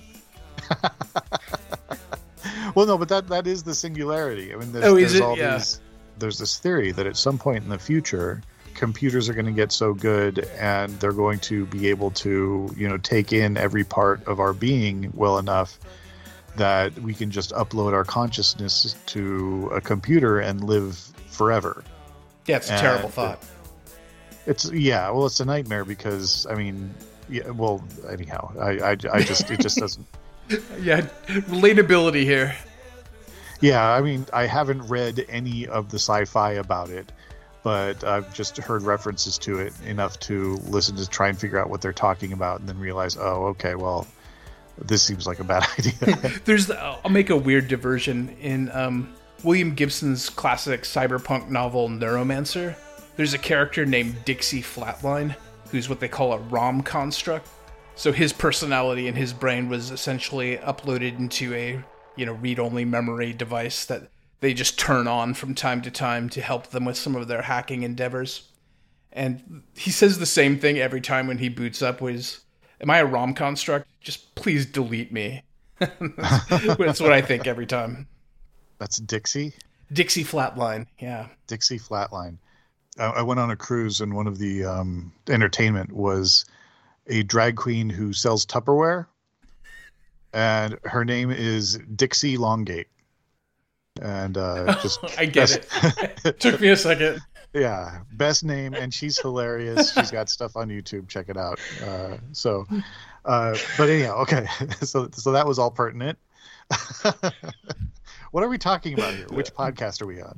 Okay, no. Okay, so Techno Man, the singularity, yeah. So it's this sci-fi thing where we're all going to live together if we live long enough to get to the singularity. Like there's even this weird little line in The Big Bang Theory back years ago when I was watching that where Sheldon was bemoaning the fact that he was unlikely to live long enough to reach the singularity and therefore live forever. So there's a little bit of an explanation in there for normies or whatever. But Third Cat, his vocal delivery is a little different for this song, I thought. And I kind of like it when he does new stuff with his voice. I mean, I like his voice in general. Less processed? But I also like it. No, like he's affecting kind of a different tone or a different. It's hard to say, but it's like if you listen to a lot of his portfolio and then listen to this song, you'll hear that he's kind of doing something a little different. And again, I like his voice in general, but I also like it when he plays around a little bit, and I think he's doing that in this a bit. The chorus, I love the chorus because it's kind of dizzying in a way that I like a lot. You know, kind of skips over itself, drops a couple of beats here and there very purposefully, just like instead of having any lag time that you might at maybe the last two beats of a measure, he just cuts out those last two beats and brings you to the next measure. And it's a little dizzying. I thought it's fun and new and inventive and different, and you know, kind of like the surprises that I like to hear from Third Cat. Also, the guitar solo is really good. We don't hear a lot of guitar solos that way from Third Cat. Okay, you get your turn. And I thought the song never gets repetitive, and I do want to watch this musical. Okay, you get your turn. Say what you want to about the guitar solo. My notes mirror a lot of yours. I just thought the guitar solo was kind of phoned in and not super inspired. I did like that instrumental break section in general, but yeah, the guitar solo just kind of got the job done, but just didn't really grab me. I like how that section sort of rejoins the chorus. There's like this nice synth swell that just kind of brings it back in, which I think sounds good. And this like weird chorus thing that you're talking about where he drops some beats and stuff, I think that works well and is sort of nicely disorienting. But I'm not sure that this works as an I want song. I feel like it's more of an I will song. And as I was getting back to earlier, that thing about like uploading your brain to a robot consciousness is not something a lot of folks feel. So it's hard to relate to. So it's so romantic. Yeah, it has just poor relatability, like I mentioned. Some of the other songs. Imagine living forever. It just sounds so awful. Yeah. Oh, it would sound awful, but you don't get a body during it either. You're just a consciousness. So, which is exactly what I don't want. Yeah, exactly. You can never sleep. You can never evolve. Yeah, wonderful. Eventually, you're going to watch all of the back episodes of all the TV shows you missed, and then, what is there left? Yeah. No, it just sounds terrible. I have one kind of problem with this song, and it's that it's enjoyable to listen to when I'm listening to it, but I literally cannot tell you how this song goes right now. I can't remember any of it, except that the chorus has lots of the words techno man in it. It just doesn't stick inside my brain, and I can't figure out why. Yeah. I don't think I could hum it either. Yeah, but we can probably say that about maybe a quarter of the songs in any of these rounds. Probably. But I've listened to it a lot of times, and I don't remember any of how it goes. Yeah, I get it. It's not hooky. Yeah. Like I mentioned before, you want to have the song that you're humming leaving the theater. Yeah. And you're not humming this one, maybe. All right, folks. Well, we've got The Shadows next. So next up, we've got Timothy Patrick Hinkle with The Stars Overhead. I long to arrive finally at rest, not just a house guest settled in my nest, depressed instead I find, to traveling on I'm resigned. We swim among the stars, I'd rather they were I could be still and watch them wheel across the sky instead. Wherever we go, there's no place I can stay. From Skaro to Cathay. Are you guys familiar with Doctor Who? Here and there. Never seen it. I know of it. I know of it as Dr. Spacetime or whatever, but yeah, I've never... So Doctor Who has all of these adventures, as far as I understand, and every season or every set of these adventures, he ends up with a different companion, and this companion gets dragged along with him on all of his adventures. And I think this very first one, the song is sung from the perspective of the Doctor's granddaughter, who may be one of his first companions. And what she wants is to stop being drug around the galaxy with Doctor Who and to just sort of settle down, put up some stakes, and, lead a normal life. And I think this song does a really good job of focusing on the singer's desire to be at home. And I think it does an excellent job as being an I Want song. So kudos to Timothy Hinkle for pulling that off. Musically, I don't have a lot of notes on what this song does. To me, it sounds like a lot of his previous work, so nothing really stood out for me here. And I have to apologize in advance as well. My notes on The Shadows are a bit sketchier than normal. Yeah, I haven't written down as many notes for these either, but what I did have for this one is, I thought his singing was just beautiful. And it's my favourite one of his from this spin tune so far. And a couple of the lines that I really liked were, "No need to erase each trace I'll leave behind." And what I think is the chorus, which is, "We swim among the stars, I'd rather they were overhead. I could be still and watch them wheel across the sky instead." And that one kind of hit home for me a bit, not from the perspective of being out in space, but one of the things that I miss most as an immigrant is my sky here is completely different to my sky back home. And that made me think about that. Oh, cool. Made me a bit homesick. Which was the point of the song. So, good work. Yeah. But then he mispronounced Melbourne, and you lost it. Fuck him. Yeah. I'd just like to kind of point out that, when we have sketchier notes for the shadows, that's not any shade to the shadows. That is because we are on a shortened timeline. So we've all listened to the shadows. We listened to everything several times leading up. This time we only had like a day and a half to listen to everything. But when it comes to trying to sit down and write cogent notes, that's sort of a different ask. So yeah, again, no shade to the shadows. We've each submitted shadows at one Spin Tunes or another. I know you have Hot Pink Halo, and Jergatorium certainly did several shadows. And we always kind of feel a little cheated when we don't get reviews on the shadows from one or more judges. So please continue to do shadows, everybody. And now listen to my sketchy notes. About Tim Hinkle's The Stars Overhead, Timothy Patrick Hinkle's The Stars Overhead shadow. As Chumpy already mentioned, protagonist wants to belong, to have a home, to kind of settle down, and in current situation can't quite do that. This is a pleasant, nice, mellow, kind of undemanding song. Tim Hinkle's voice is always very, very appealing. I always enjoy hearing it. And I do think it's kind of funny, though. If you have some sort of aversion to D&D songs, then here's a treat for you. It's a Doctor Who song. It's a totally different animal. Completely unrelated, different but audience. I also think you can listen to this. Like, I didn't actually realize it was about Doctor Who. I just thought it was about somebody traveling through space. So you can listen to this, I think, divorced from the fact that it's about Doctor Who. Oh, yeah. The first few times that I'd listened to it, I hadn't read the bio yet. And I don't think that you get Doctor Who unless you read the bio. Yeah, I think there's a few like place names or something mentioned, so I figured it was referencing something, but I didn't know what, and it didn't really matter that I didn't know what. Yeah.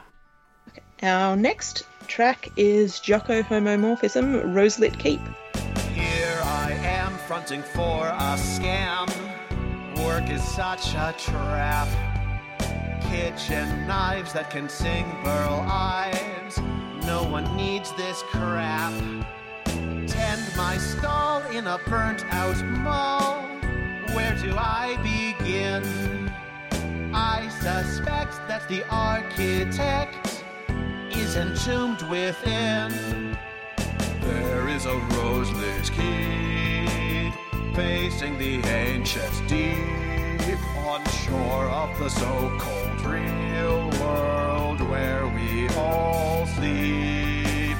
Climb up the winding stair. Moonlight will see you there. At height you can charge your own fate if you dare. Dead end track and I think Jocko did 2 shadow songs for this round. Is that correct? Yeah. Yeah. I think one of them was not as official. Yeah. And this is pretty fun, but I actually liked the other one better, which I think was the less serious one.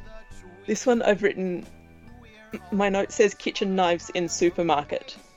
And I think that's referencing back to their little story about the MLM marketing scheme. Yeah. I think that they were involved in.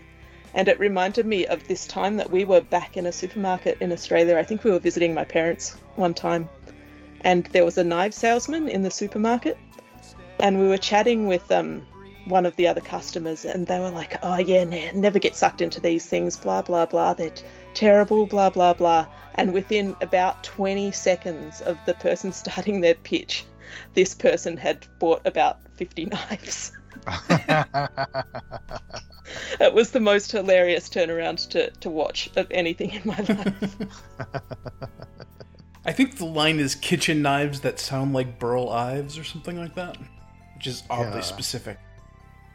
Kitchen knives that can sing Burl Ives. Yeah, there we go. Yeah. I don't know what Burl Ives is. He's best known, I think, for, well, not best known, but to my generation, I think he's best known as singing on the animated Christmas stop motion animation Frosty the Snowman. There was Rudolph the Red-Nosed Reindeer. There was, again, it was all sort of stop motion that I believe Tim Burton was really influenced by and led him to make Nightmare Before Christmas. But of course, these were made 30 years earlier than that. Yeah. What are the names I of thought those this guys? was pretty fun, but I just liked the other one better. Which I guess is when you put in two songs, somebody's going to like one of them better than the other one. I felt he sort of left his comfort zone, right? Like, this doesn't sound like a Devo or a Jocko song. It actually sounds like it's from a musical, so kudos for stepping outside of his comfort zone. I thought it maybe needed to come up a half step. It was a little low for his voice in a couple places. And so the singer has this crappy job that may be a cult. It's not super clear what they want. I assume they want to escape this crappy job / cult. Other than that, I think it's, well produced. I thought it sounded, clear and well mastered. So definitely a good song from Jocko, and I think he's improved a lot on that front. So pretty nice. Yeah. I think he's singing more in this song than he usually sings in songs. Yeah. I might just be forgetting a bunch of songs that he clearly, very melodically sang in. But the ones of his that stick out to me are the ones where he does kind of the more talk singing sort of stuff. And even if that's really emotive talk singing, it's still sort of that's what I associate him with in my head. Yeah, and that's what the last few songs have felt more. Yeah, but I don't think his voice is bad in this one at all. I think he should do more singing because I think he's talented, and I think I think they should do it. And what does the protagonist want in this one? I couldn't quite figure it out, I think. Yeah. I'm just reviewing the lyrics.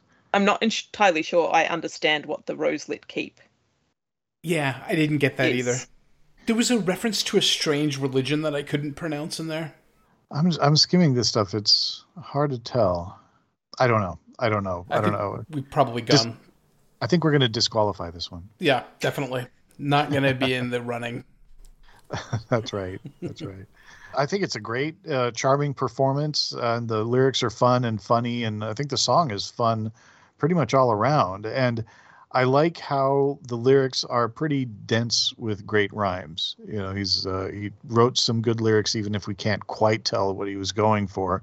But yeah, I think it's a great performance, and it was a fun listen, and I never minded it when it came up. And just from this song, even sort of not knowing what it's about, I'd want to hear the rest of this musical. Next up, we have Jealous Brother with I Need You, Jake. I wanna show you a door. You're not gonna believe this. Open your mind to what might be true. So what you see when you walk through conspiracy theories be damned. I'm pretty sure he did it. So when you arrive in 1958, you'll only have 5 years to wait. I need you, Jake, to go fulfill my dying wish. Lee Harvey must be stopped. So turn back the clock and see what change it brings. And as for what the protagonist wants... The protagonist wants his friend Jake to go back in time to 1958 and then wait a few years to prevent the Kennedy assassination. It's based on a Stephen King time-traveling story, I guess. It took me a while to realise that this was about the JFK assassination. And I think that's probably because I don't care as much about American political stuff as Americans do. Yeah, it's kind of hard to not remember what this song is about because the song is entirely exposition. And it's sort of dispassionate exposition. So it's kind of like just kind of going over what needs to happen without any character development whatsoever. Yeah. And that's officially fine, I guess. But if you got all exposition and no emotion and no character development, then it's kind of hard to care about anything that's going on. So it can be neat that there's this sort of convoluted plot that they're involved with, but it didn't touch me, and I'm not interested in this musical. But I mean, okay, now having said all that, great production, great performances, and please continue to do shadow entries, even though, this didn't kind of reach out and grab me. I've, really enjoyed a lot of the other Jealous Brother songs, and I think that they should, continue to make songs and submit them for Spin Tunes, every Spin Tunes. I like the music behind this quite a lot. It had soaring vocals and sweet backing vocals and harmonies and jangly guitars. And I thought the snare sound on the drum was really nice, and it had some enjoyable melodies and uplifting guitar solo and, lush production. So there was a lot to like here. You're right, it was very exposition heavy, and that it could have been much clunkier than it actually was. Trying to tell a sci-fi time-traveling story in song form, it's hard. And we've dinged, I think, a number of songs in previous rounds who have tried to tell elaborate fantasy stories in song form and have fared much worse than I think the Jealous Brother did here. So, but yeah, I agree that it was hard to emotionally connect with when it's mostly exposition. It did make me think about what I would do if I went back in a time machine somewhere. And I always find it funny that people talk about going back in a time machine to do really big things like, kill Hitler or whatever. But I think it would be a better use of your time just to go back in time and be kind to someone. You would probably get more done. Like go back in time and just be nice to a random person and they might have a better life. All right, what do you say we move on to Brother Baker with On That Day. Revenge is what I'm after. I can still hear his laughter as he turned my whole life upside down. My father made a masterwork blade that he could fit his hand around. He refused to pay and he cut my father down. On that day, he didn't even know my name. I cried and challenged him to a duel. I had to make him pay. I was disarmed in seconds. He left me with these scars across my face. A boy of 11 just started fencing. I never stood a chance. And of course, I really like this story. The Princess Bride is a great book and great movie, and I think we all love the character who sings the song, the protagonist. And Brother Baker, they also had kind of an emo thing going on that I think was very much their style and the kind of music that they wanted to make. And I think they stepped a little bit outside of their comfort zone as well. I'm happy that this song sort of sounds like it belongs in a musical. The vocals are a delight. I'm not sure, but I think both brothers are singing. Like, the one sings the high parts and one sings the low parts, and some of the backing vocals are super satisfying. Like, on Cut My Father Down, that whole down backing vocal I thought sounded just great. I also like the instrumentation. Like, it's got brass and electric piano and bongos and electric guitar. Just really well done, well produced, and I think if they would have had actually survived to round 3, that this song would have been a contender. Yeah, if I could go back in a time machine, I would go back and I would rate them a little bit higher than I did, so that I could get this song through to the top 13 because I really love it. Oh, I'm glad you liked it too. It was so much fun, and you can tell that they're really enjoying themselves, and it's got a lot of energy, and I like how they've chosen musical styles that reflect the character. Yeah. My notes for this are minimal, just again because of time constraints, but I enjoyed this every time it came up. I will definitely keep listening to this again. Yeah, and I would want to watch the musical, unless the musical is The Princess Bride, the musical, which I wouldn't be surprised if it already exists somewhere. Disqualified. Have you both read the book, The Princess Bride? No, I need to, though. Oh, it's so good. It's like, the film is great, but the book is just amazing. It's tremendously fun, and it's got a lot of other stuff that this kind of meta stuff that is just incredibly fun to read. Cool. I'll definitely put that on my list. if I remember right, and I could get this completely wrong, but I think the book is by a guy named William Goldman, who is not known for his sort of fantasy writing. He's known for The Marathon Man, and I think he did sort of a lot of kind of 70s schlocky type thriller books and stuff like that. And then The Princess Bride, just out of nowhere. So yeah, I'll definitely check that out. And I'll delete this part if I look on Wikipedia and find that I'm wrong. But yeah, I'm sorry. It's just that I enjoyed the song a whole lot. I liked it every time it came up. I want to see this musical. And yeah, it was catchy. I liked it. The next song we have is Dr. Lyndyke featuring Denise Hudson, Spread My Wings and Fly. You think my family would see that big old stupid lummox ain't good at nothing much at all, except thinking of his stomach. But he's the boy, and even though my brother is a slob, he gets respect from all we know. He even gets a job. And I don't think it's fair, and I don't think it's right to say that this is just not right. But you won't catch me. The first thing I've got written down from this one is Can You Feel the Love Tonight? Who's that by? Elton John from The Lion King. Oh, okay. It's not exactly the same. I don't know if they've used that as a basis to make the song or if they've just accidentally... Like, I accidentally rewrote Take On Me by a-ha once and then listened back and went, oh, shit. So I don't know if they've accidentally written Can You Feel the Love Tonight, but there's parts of it that are very, very reminiscent of that song. One of the lines that I really liked in this was, of jungles and of pyramids that I'd like to appear amid, which I thought was clever and super fun. And it was nice hearing another female voice come up again. This is where my notes get super sketchy.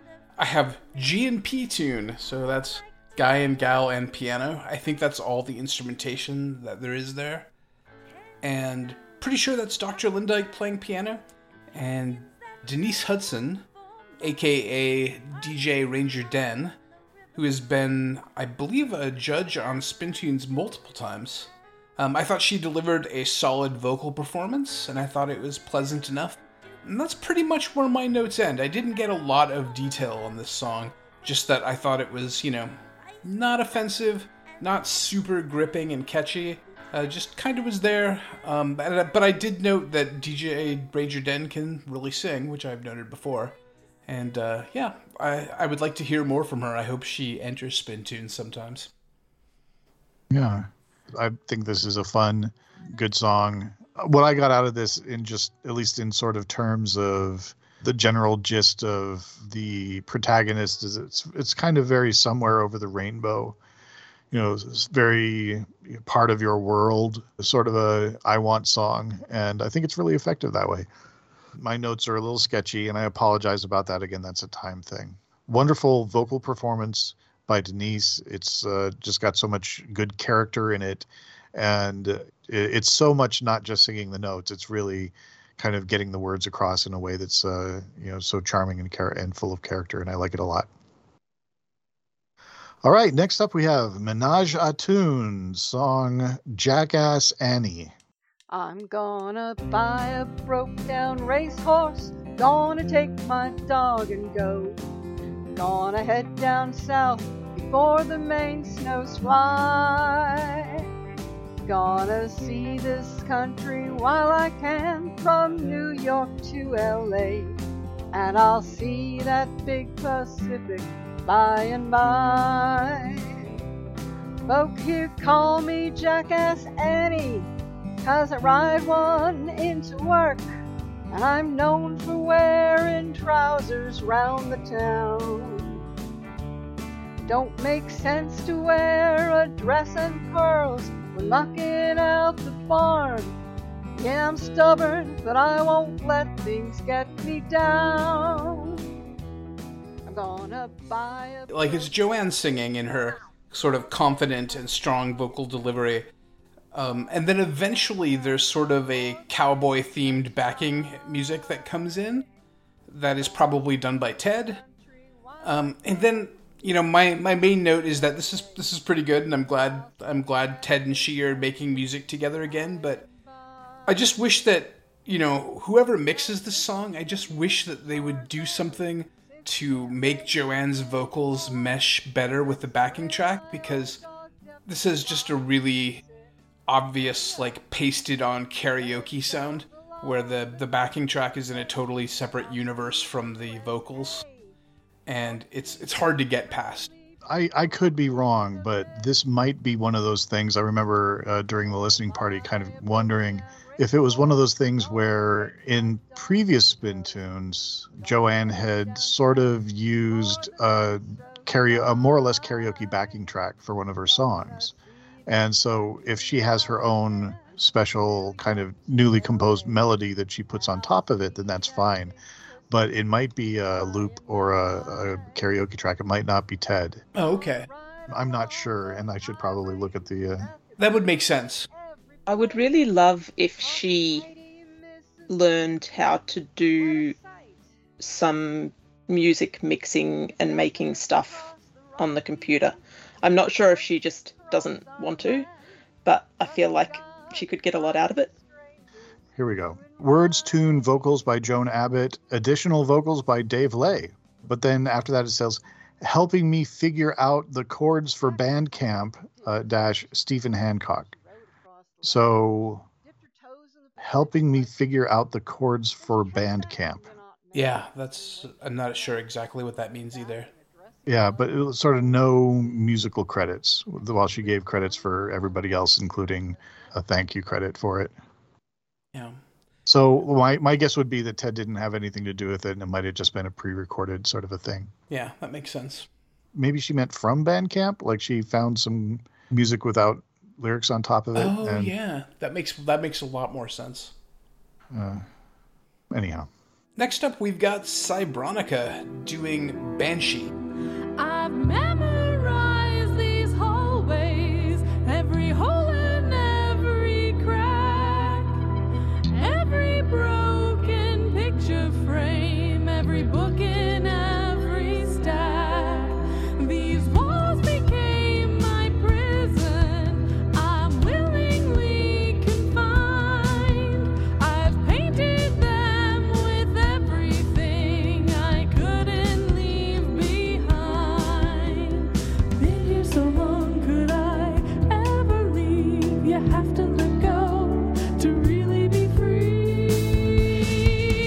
So I scream like a banshee. Scream and set me free. And this one I have some pretty good notes on. So this is a story of a haunted house, and the singer is a trapped ghost, and maybe doesn't necessarily realize that she's trapped in this haunted house, and is pretty much imprisoned there because of, you know, grudges that she had in real life, or that she can't let go of. She's trapping herself in this house, which I think is a really cool idea for a story, and it fits well with the Halloween theme. I know that we judges had talked about doing a Halloween-themed challenge for this round, but I think the consensus was we didn't want to hear 21 different Halloween songs. Speak for But yourself. I do like that we did get a Banshee song and a Grim Reaper song. Yeah, so people Worked out did it quite well. anyway.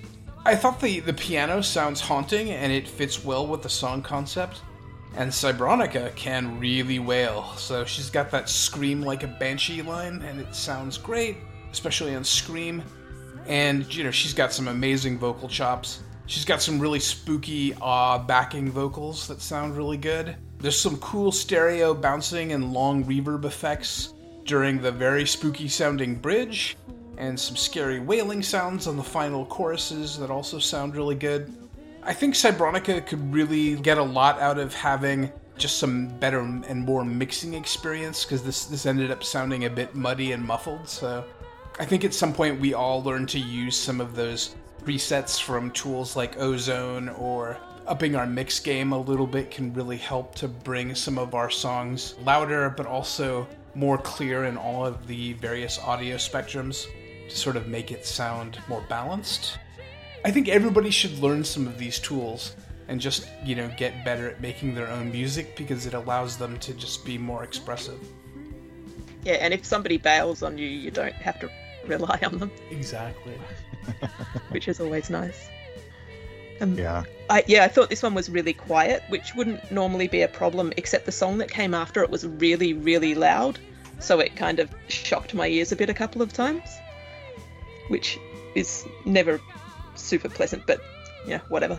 Yeah, I thought this was really good, and I liked all of the lyrics, and I've written down one in particular that I liked, which was, "These walls became my prison, I'm willingly confined, I've painted them with everything I couldn't leave behind." And there was just something about that stood out to me. But yeah, the Banshee is an Irish mythology story, which is quite fun, and there's this really great podcaster called Blind Boy Boat Club, and he has written a bunch of short stories, and he wrote a really good one about the Banshee in his first collection of short stories. They're kind of like absurd and a bit creepy, but pretty fun. Yeah, I'll read out the little Banshee bio from Wikipedia for you. So, a Banshee is a woman of the fairy mound, or a fairy woman, and she's a female spirit in Irish folklore who heralds the death of a family member, usually by wailing or shrieking or keening. Her name is connected to the mythology important in tumuli or mounds that dot the Irish countryside, which are known as Sheeda in Old Irish. I think I've said that correctly, but I'm not sure. But yeah, I thought this was quite fun, and I liked having a little local reference. Nice. It's so to Cybronika's strengths, and it makes sense that she chose this as a topic to write a song about, and she nails it, really. I mean, I know that there's maybe a couple of little production problems here and there, but in general, it seems so natural that, well, of course she would do this, and that she would excel at it, and that she would just nail it so very, very well. So yeah, I enjoyed the song a lot. I do think she's got a lot better at recording her voice in the past year or so. I think she got a new mic or something maybe a year ago, and a new setup, and I think she's using it really well. Yeah. I do think it's a shame that we still haven't gotten our pleasantry song that we wanted to hear. And by that, I mean, you have these two very talented people, these two people with great senses of music in general, and then also two very talented performers. And like, even if their voices aren't similar, that's never been a problem in the past. You've got examples like Joe Cocker and Jennifer, what was her name? Jennifer Werns, I think. And then like Stevie Nicks and Tom Petty. Yeah. It's like, these are guys whose voices are all character, and me saying this as somebody who's not a vocalist, but the male voices seem like they aren't any real, practiced, cultured talent for the male voices. And then for the female voices, you have some people who can really belt it out and know what they're doing. And that could have been pleasantry, but it wasn't. We would have loved to have heard a duet. Oh, it can still be. They've got time. Yeah, absolutely. There's 2 more rounds. And there's an infinite number of song fights that they can just come on and dominate if they give us the duet we want. So, yeah. I'll tell you what, we'll figure out the instrumentation, the topic, the general sort of tempo, the key, and then you can write the rest of the song. Already know that we want arpeggiator, we want a clav, a lot of backing vocals, and we'll be all set. And fuck the neighbors. And fuck your neighbors. Yeah, screw them. If they don't enjoy it, then they don't know what they're missing out on. We got one more song, Ryan. Oh my God, Jocko Homomorphism doing "I Don't Want to Do a Musical." We were at Tim Toons. Everybody had matching vowels. Somebody just had to be judged. They called for a musical. I don't want to do a musical. I want to rock opera.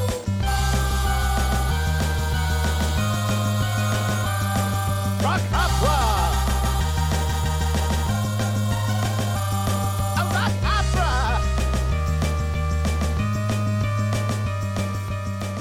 opera. Delightful.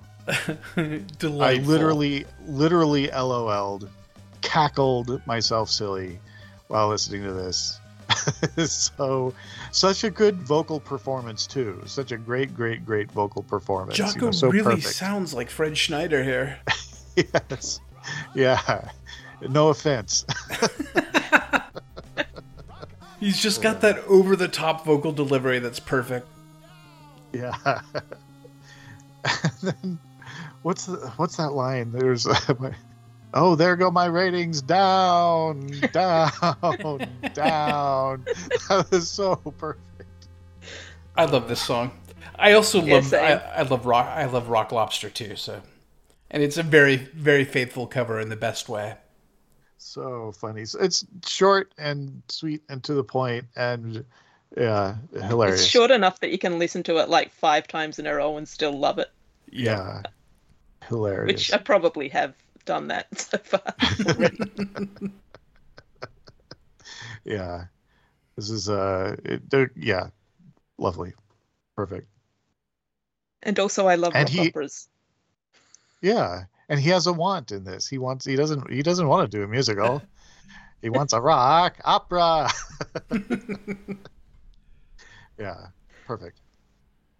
Great stuff. When I was in junior high, when I was like a freshman in high school, I was in a lip sync band that performed Kiss lip syncs. We had a very talented Kiss impersonator that I went to high school with, and I played keyboards. And I remember we had a gig at this like local sort of new wave teenage youth thing where they played records and kids danced. And I remember like after our gig, I stayed for the dance, and then they played this song at the end. And I remember when Fred Schneider would go down, down, like all of the kids would just like get on their knees and wriggle around on the floor, and then they jump up again when it came back in. It was totally cool. I have loved this song ever since. All right, that's all of the songs. That's it. We're done. Yeah. Do we want to do any sort of talk out how people might be rating? What are people's favorites? Well, Stacking Theory. And buy your vote with by putting judges See, the thing in your is, song. like, he's pandering so much, but he's also making songs that I really like. So you've been able to convince yourself to rank him pretty high then. I'm kidding. Yeah, you're rationalizing it through talking it out with us in this podcast. No, we give you permission. Let's see. High on my list, we got Daniel Sittler. I feel like that he really nailed the whole I Want song, which I appreciated. I also liked all the live instrumentation, so he's definitely pretty high up there. I also like the Stacking Theory song a lot too. I don't know if it's going to quite make my top 4, but right off the top, I can't think of anything else that I really, really liked. I guess I really like Szymanski as well. Yeah. Yeah. I'm going to put Brian Gray right up there. Oh, yeah, probably also. Yeah. It's going to be hard. It's going to be difficult to come up with an order that I'm happy with. Yeah. It might be a miss for Jim of Seattle. I'm not sure. Sober's got to be right up there, like, 'cause he has so many just flawless performances. It's really hard to ding him. It is annoying. But I feel like he belongs really high up there. I'm glad that we have a little bit more time to do our rankings. Yeah. To figure this out, but in the upper bucket, maybe 2 or 3, and then in the ones that I don't think should go on, just a couple. But the vast bulk of these songs are right in the middle, where it could go either way for me. What do you think about Chaz Rock? How do you feel about that? Like, you're pretty bullish. I like it, but I don't think it's better than Daniel Sittler. if we could just rank the songs, if we could just give them a star value, that would be fantastic. Yeah. But we can't. We have to rank them against each other. So it's not like we can just say, oh, everything's pretty great, or these many songs are pretty great. It's like we have to parse out, which we liked better than the others, and that gets impossible after a while. And I have to take the challenge into consideration. Like, I really liked Flebia's, detuned piano, and I enjoyed the floating atmospherics of it. But, like, maybe it didn't embrace the challenge that well, and I might feel bad, like, ranking it, like, in the top 4 when other people, did much more with the challenge. So I have a hard time just ranking the songs I like the best. I try to, like, rationalize how well they did with the challenge. That's where you and I differ. Yeah. No, I'm kidding. You just go, the gut impact is really a big thing. I agree, though. Yeah, but there's also balance, because, like, if there wasn't balance, then, Temnir wouldn't have scored so high, just because, again, what is it?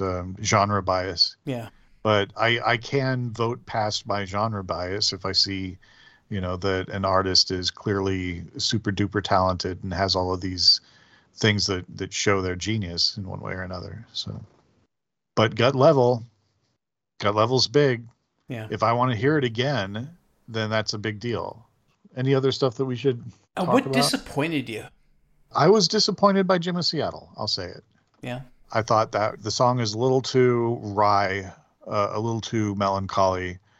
And I don't think he was going for laughs like last round. I think he was going for character development, and I got that. But I still don't think I care about Kevin all that much. And I don't care if he gets the girl. Yeah.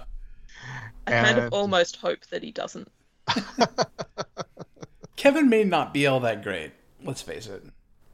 Yeah, we were all Kevin at some point or another. I didn't get the girl. Why should he? There's something else to that, though. So, what about you, Leonie? Did anything really disappoint you? I don't think anything really disappointed me, but it's going to be super hard because I tend to rank on gut level first, but I do try and think about a bit more than that. And it is hard to get past genre bias sometimes. I don't think there's anything really that I was particularly genre biased against this time. Like, I love musicals, and I also like songs that aren't musicals, so the ones that weren't super, super musically didn't really matter. Yeah. So what if Stacking Theory is in the top 4, and what if the next challenge is what we've been talking about quite a bit, meaning the 2-chord challenge, because they just did a 2-chord song. It's a little awkward, isn't it? It's a little bit awkward, yeah. Say, do what you did last round. Do what this one guy did last round. Maybe we're playing to their strengths, and that's fine. Like, Brian. You're always going to be playing to somebody's strengths, exactly. No matter what the challenge is. It was Brian Gray this time around. And Jim of Seattle, too. Yeah. He's done musicals before. And, come to think of it, I've neglected to... I think I was thinking about it at the time, but I neglected to mention that 2 chords are not enough chords for a song, and they should be disqualified. If you're only using 2 chords in a song, you're doing something terribly, terribly wrong. I was thinking of doing, if that is our challenge next time, I was thinking of doing a shadow and just making my bio just 2 chords and the truth. Because my last one was just 3 chords and the truth. I don't know what the song will be, but that will be the bio. We'll see. Again, I'm hoping for some of the others for the reasons I've already enumerated. But it will be pretty fine. funny if we've talked about all this and then we don't do it as the challenge. Yeah, well, yeah, it's true. All right, but we'll see. I mean, I'm fine with it if it's the 2 chords, but I think that there are problems with it, and I've already talked about them elsewhere. So again, I'm fine with it. I'm sure we'll get great songs. Hope it's something different. Okay, are we running out of stuff to talk about? We are. I think we're almost done. So then at this point, we ask for plugs. We ask for call-outs. We ask for our guests to let people know where they can find her stuff. I don't think I've got anything in particular to plug, but if you want to see my artwork, you can see it at www.crumpart.net, crumpart.net. I'm on Instagram as crumpart_draws. And I'm on Songfighters Hot Pink Halo. For the Americans, that's _drawers. No, sorry. DRAWS. Draws, yeah. Okay, great. And then shout outs. I will start off by doing my typical. I want to shout out to my husband, Andre. Thank you for your love and support and your patience. And I want to shout out to Brian and Alan, Brian without whom Jerkatorium would not exist. And I want to shout out to Leonie, Crumpart, Hot Pink Halo for joining us at, this weird chasm, this long span of time zones away to join us for this podcast. We really appreciate it. And we're very, very happy with how this is sounding. Thank you. I would like to thank my husband for coming and pointing out that I hadn't plugged the microphone in. Let's see. I'd like to thank my wife, Sarah, for being understanding. She brought me hot tea during the podcast, which is nice. Keeps the vocal cords going. So she's incredibly sweet and understanding. So thank you, Sarah. I'd like to give a shout out to Owl, who I think really livened up our podcast. And, I saw a number of comments on the Songfight bulletin board that people liked hearing Owl's reviews and her thoughts on things. So I think we've done pretty well in choosing people to be on the podcast. So just imagine how much worse it would be if it were just us, Ryan. Oh my God. Unlistenable. Yeah. But actually, I have another shout out too. Shout out again to Third Cat. Thank you for pointing out the math error in the rankings. Again, it was very noble and selfless of you, and I thought that was really cool. All right, I think I can hear the theme music playing, folks. We are out.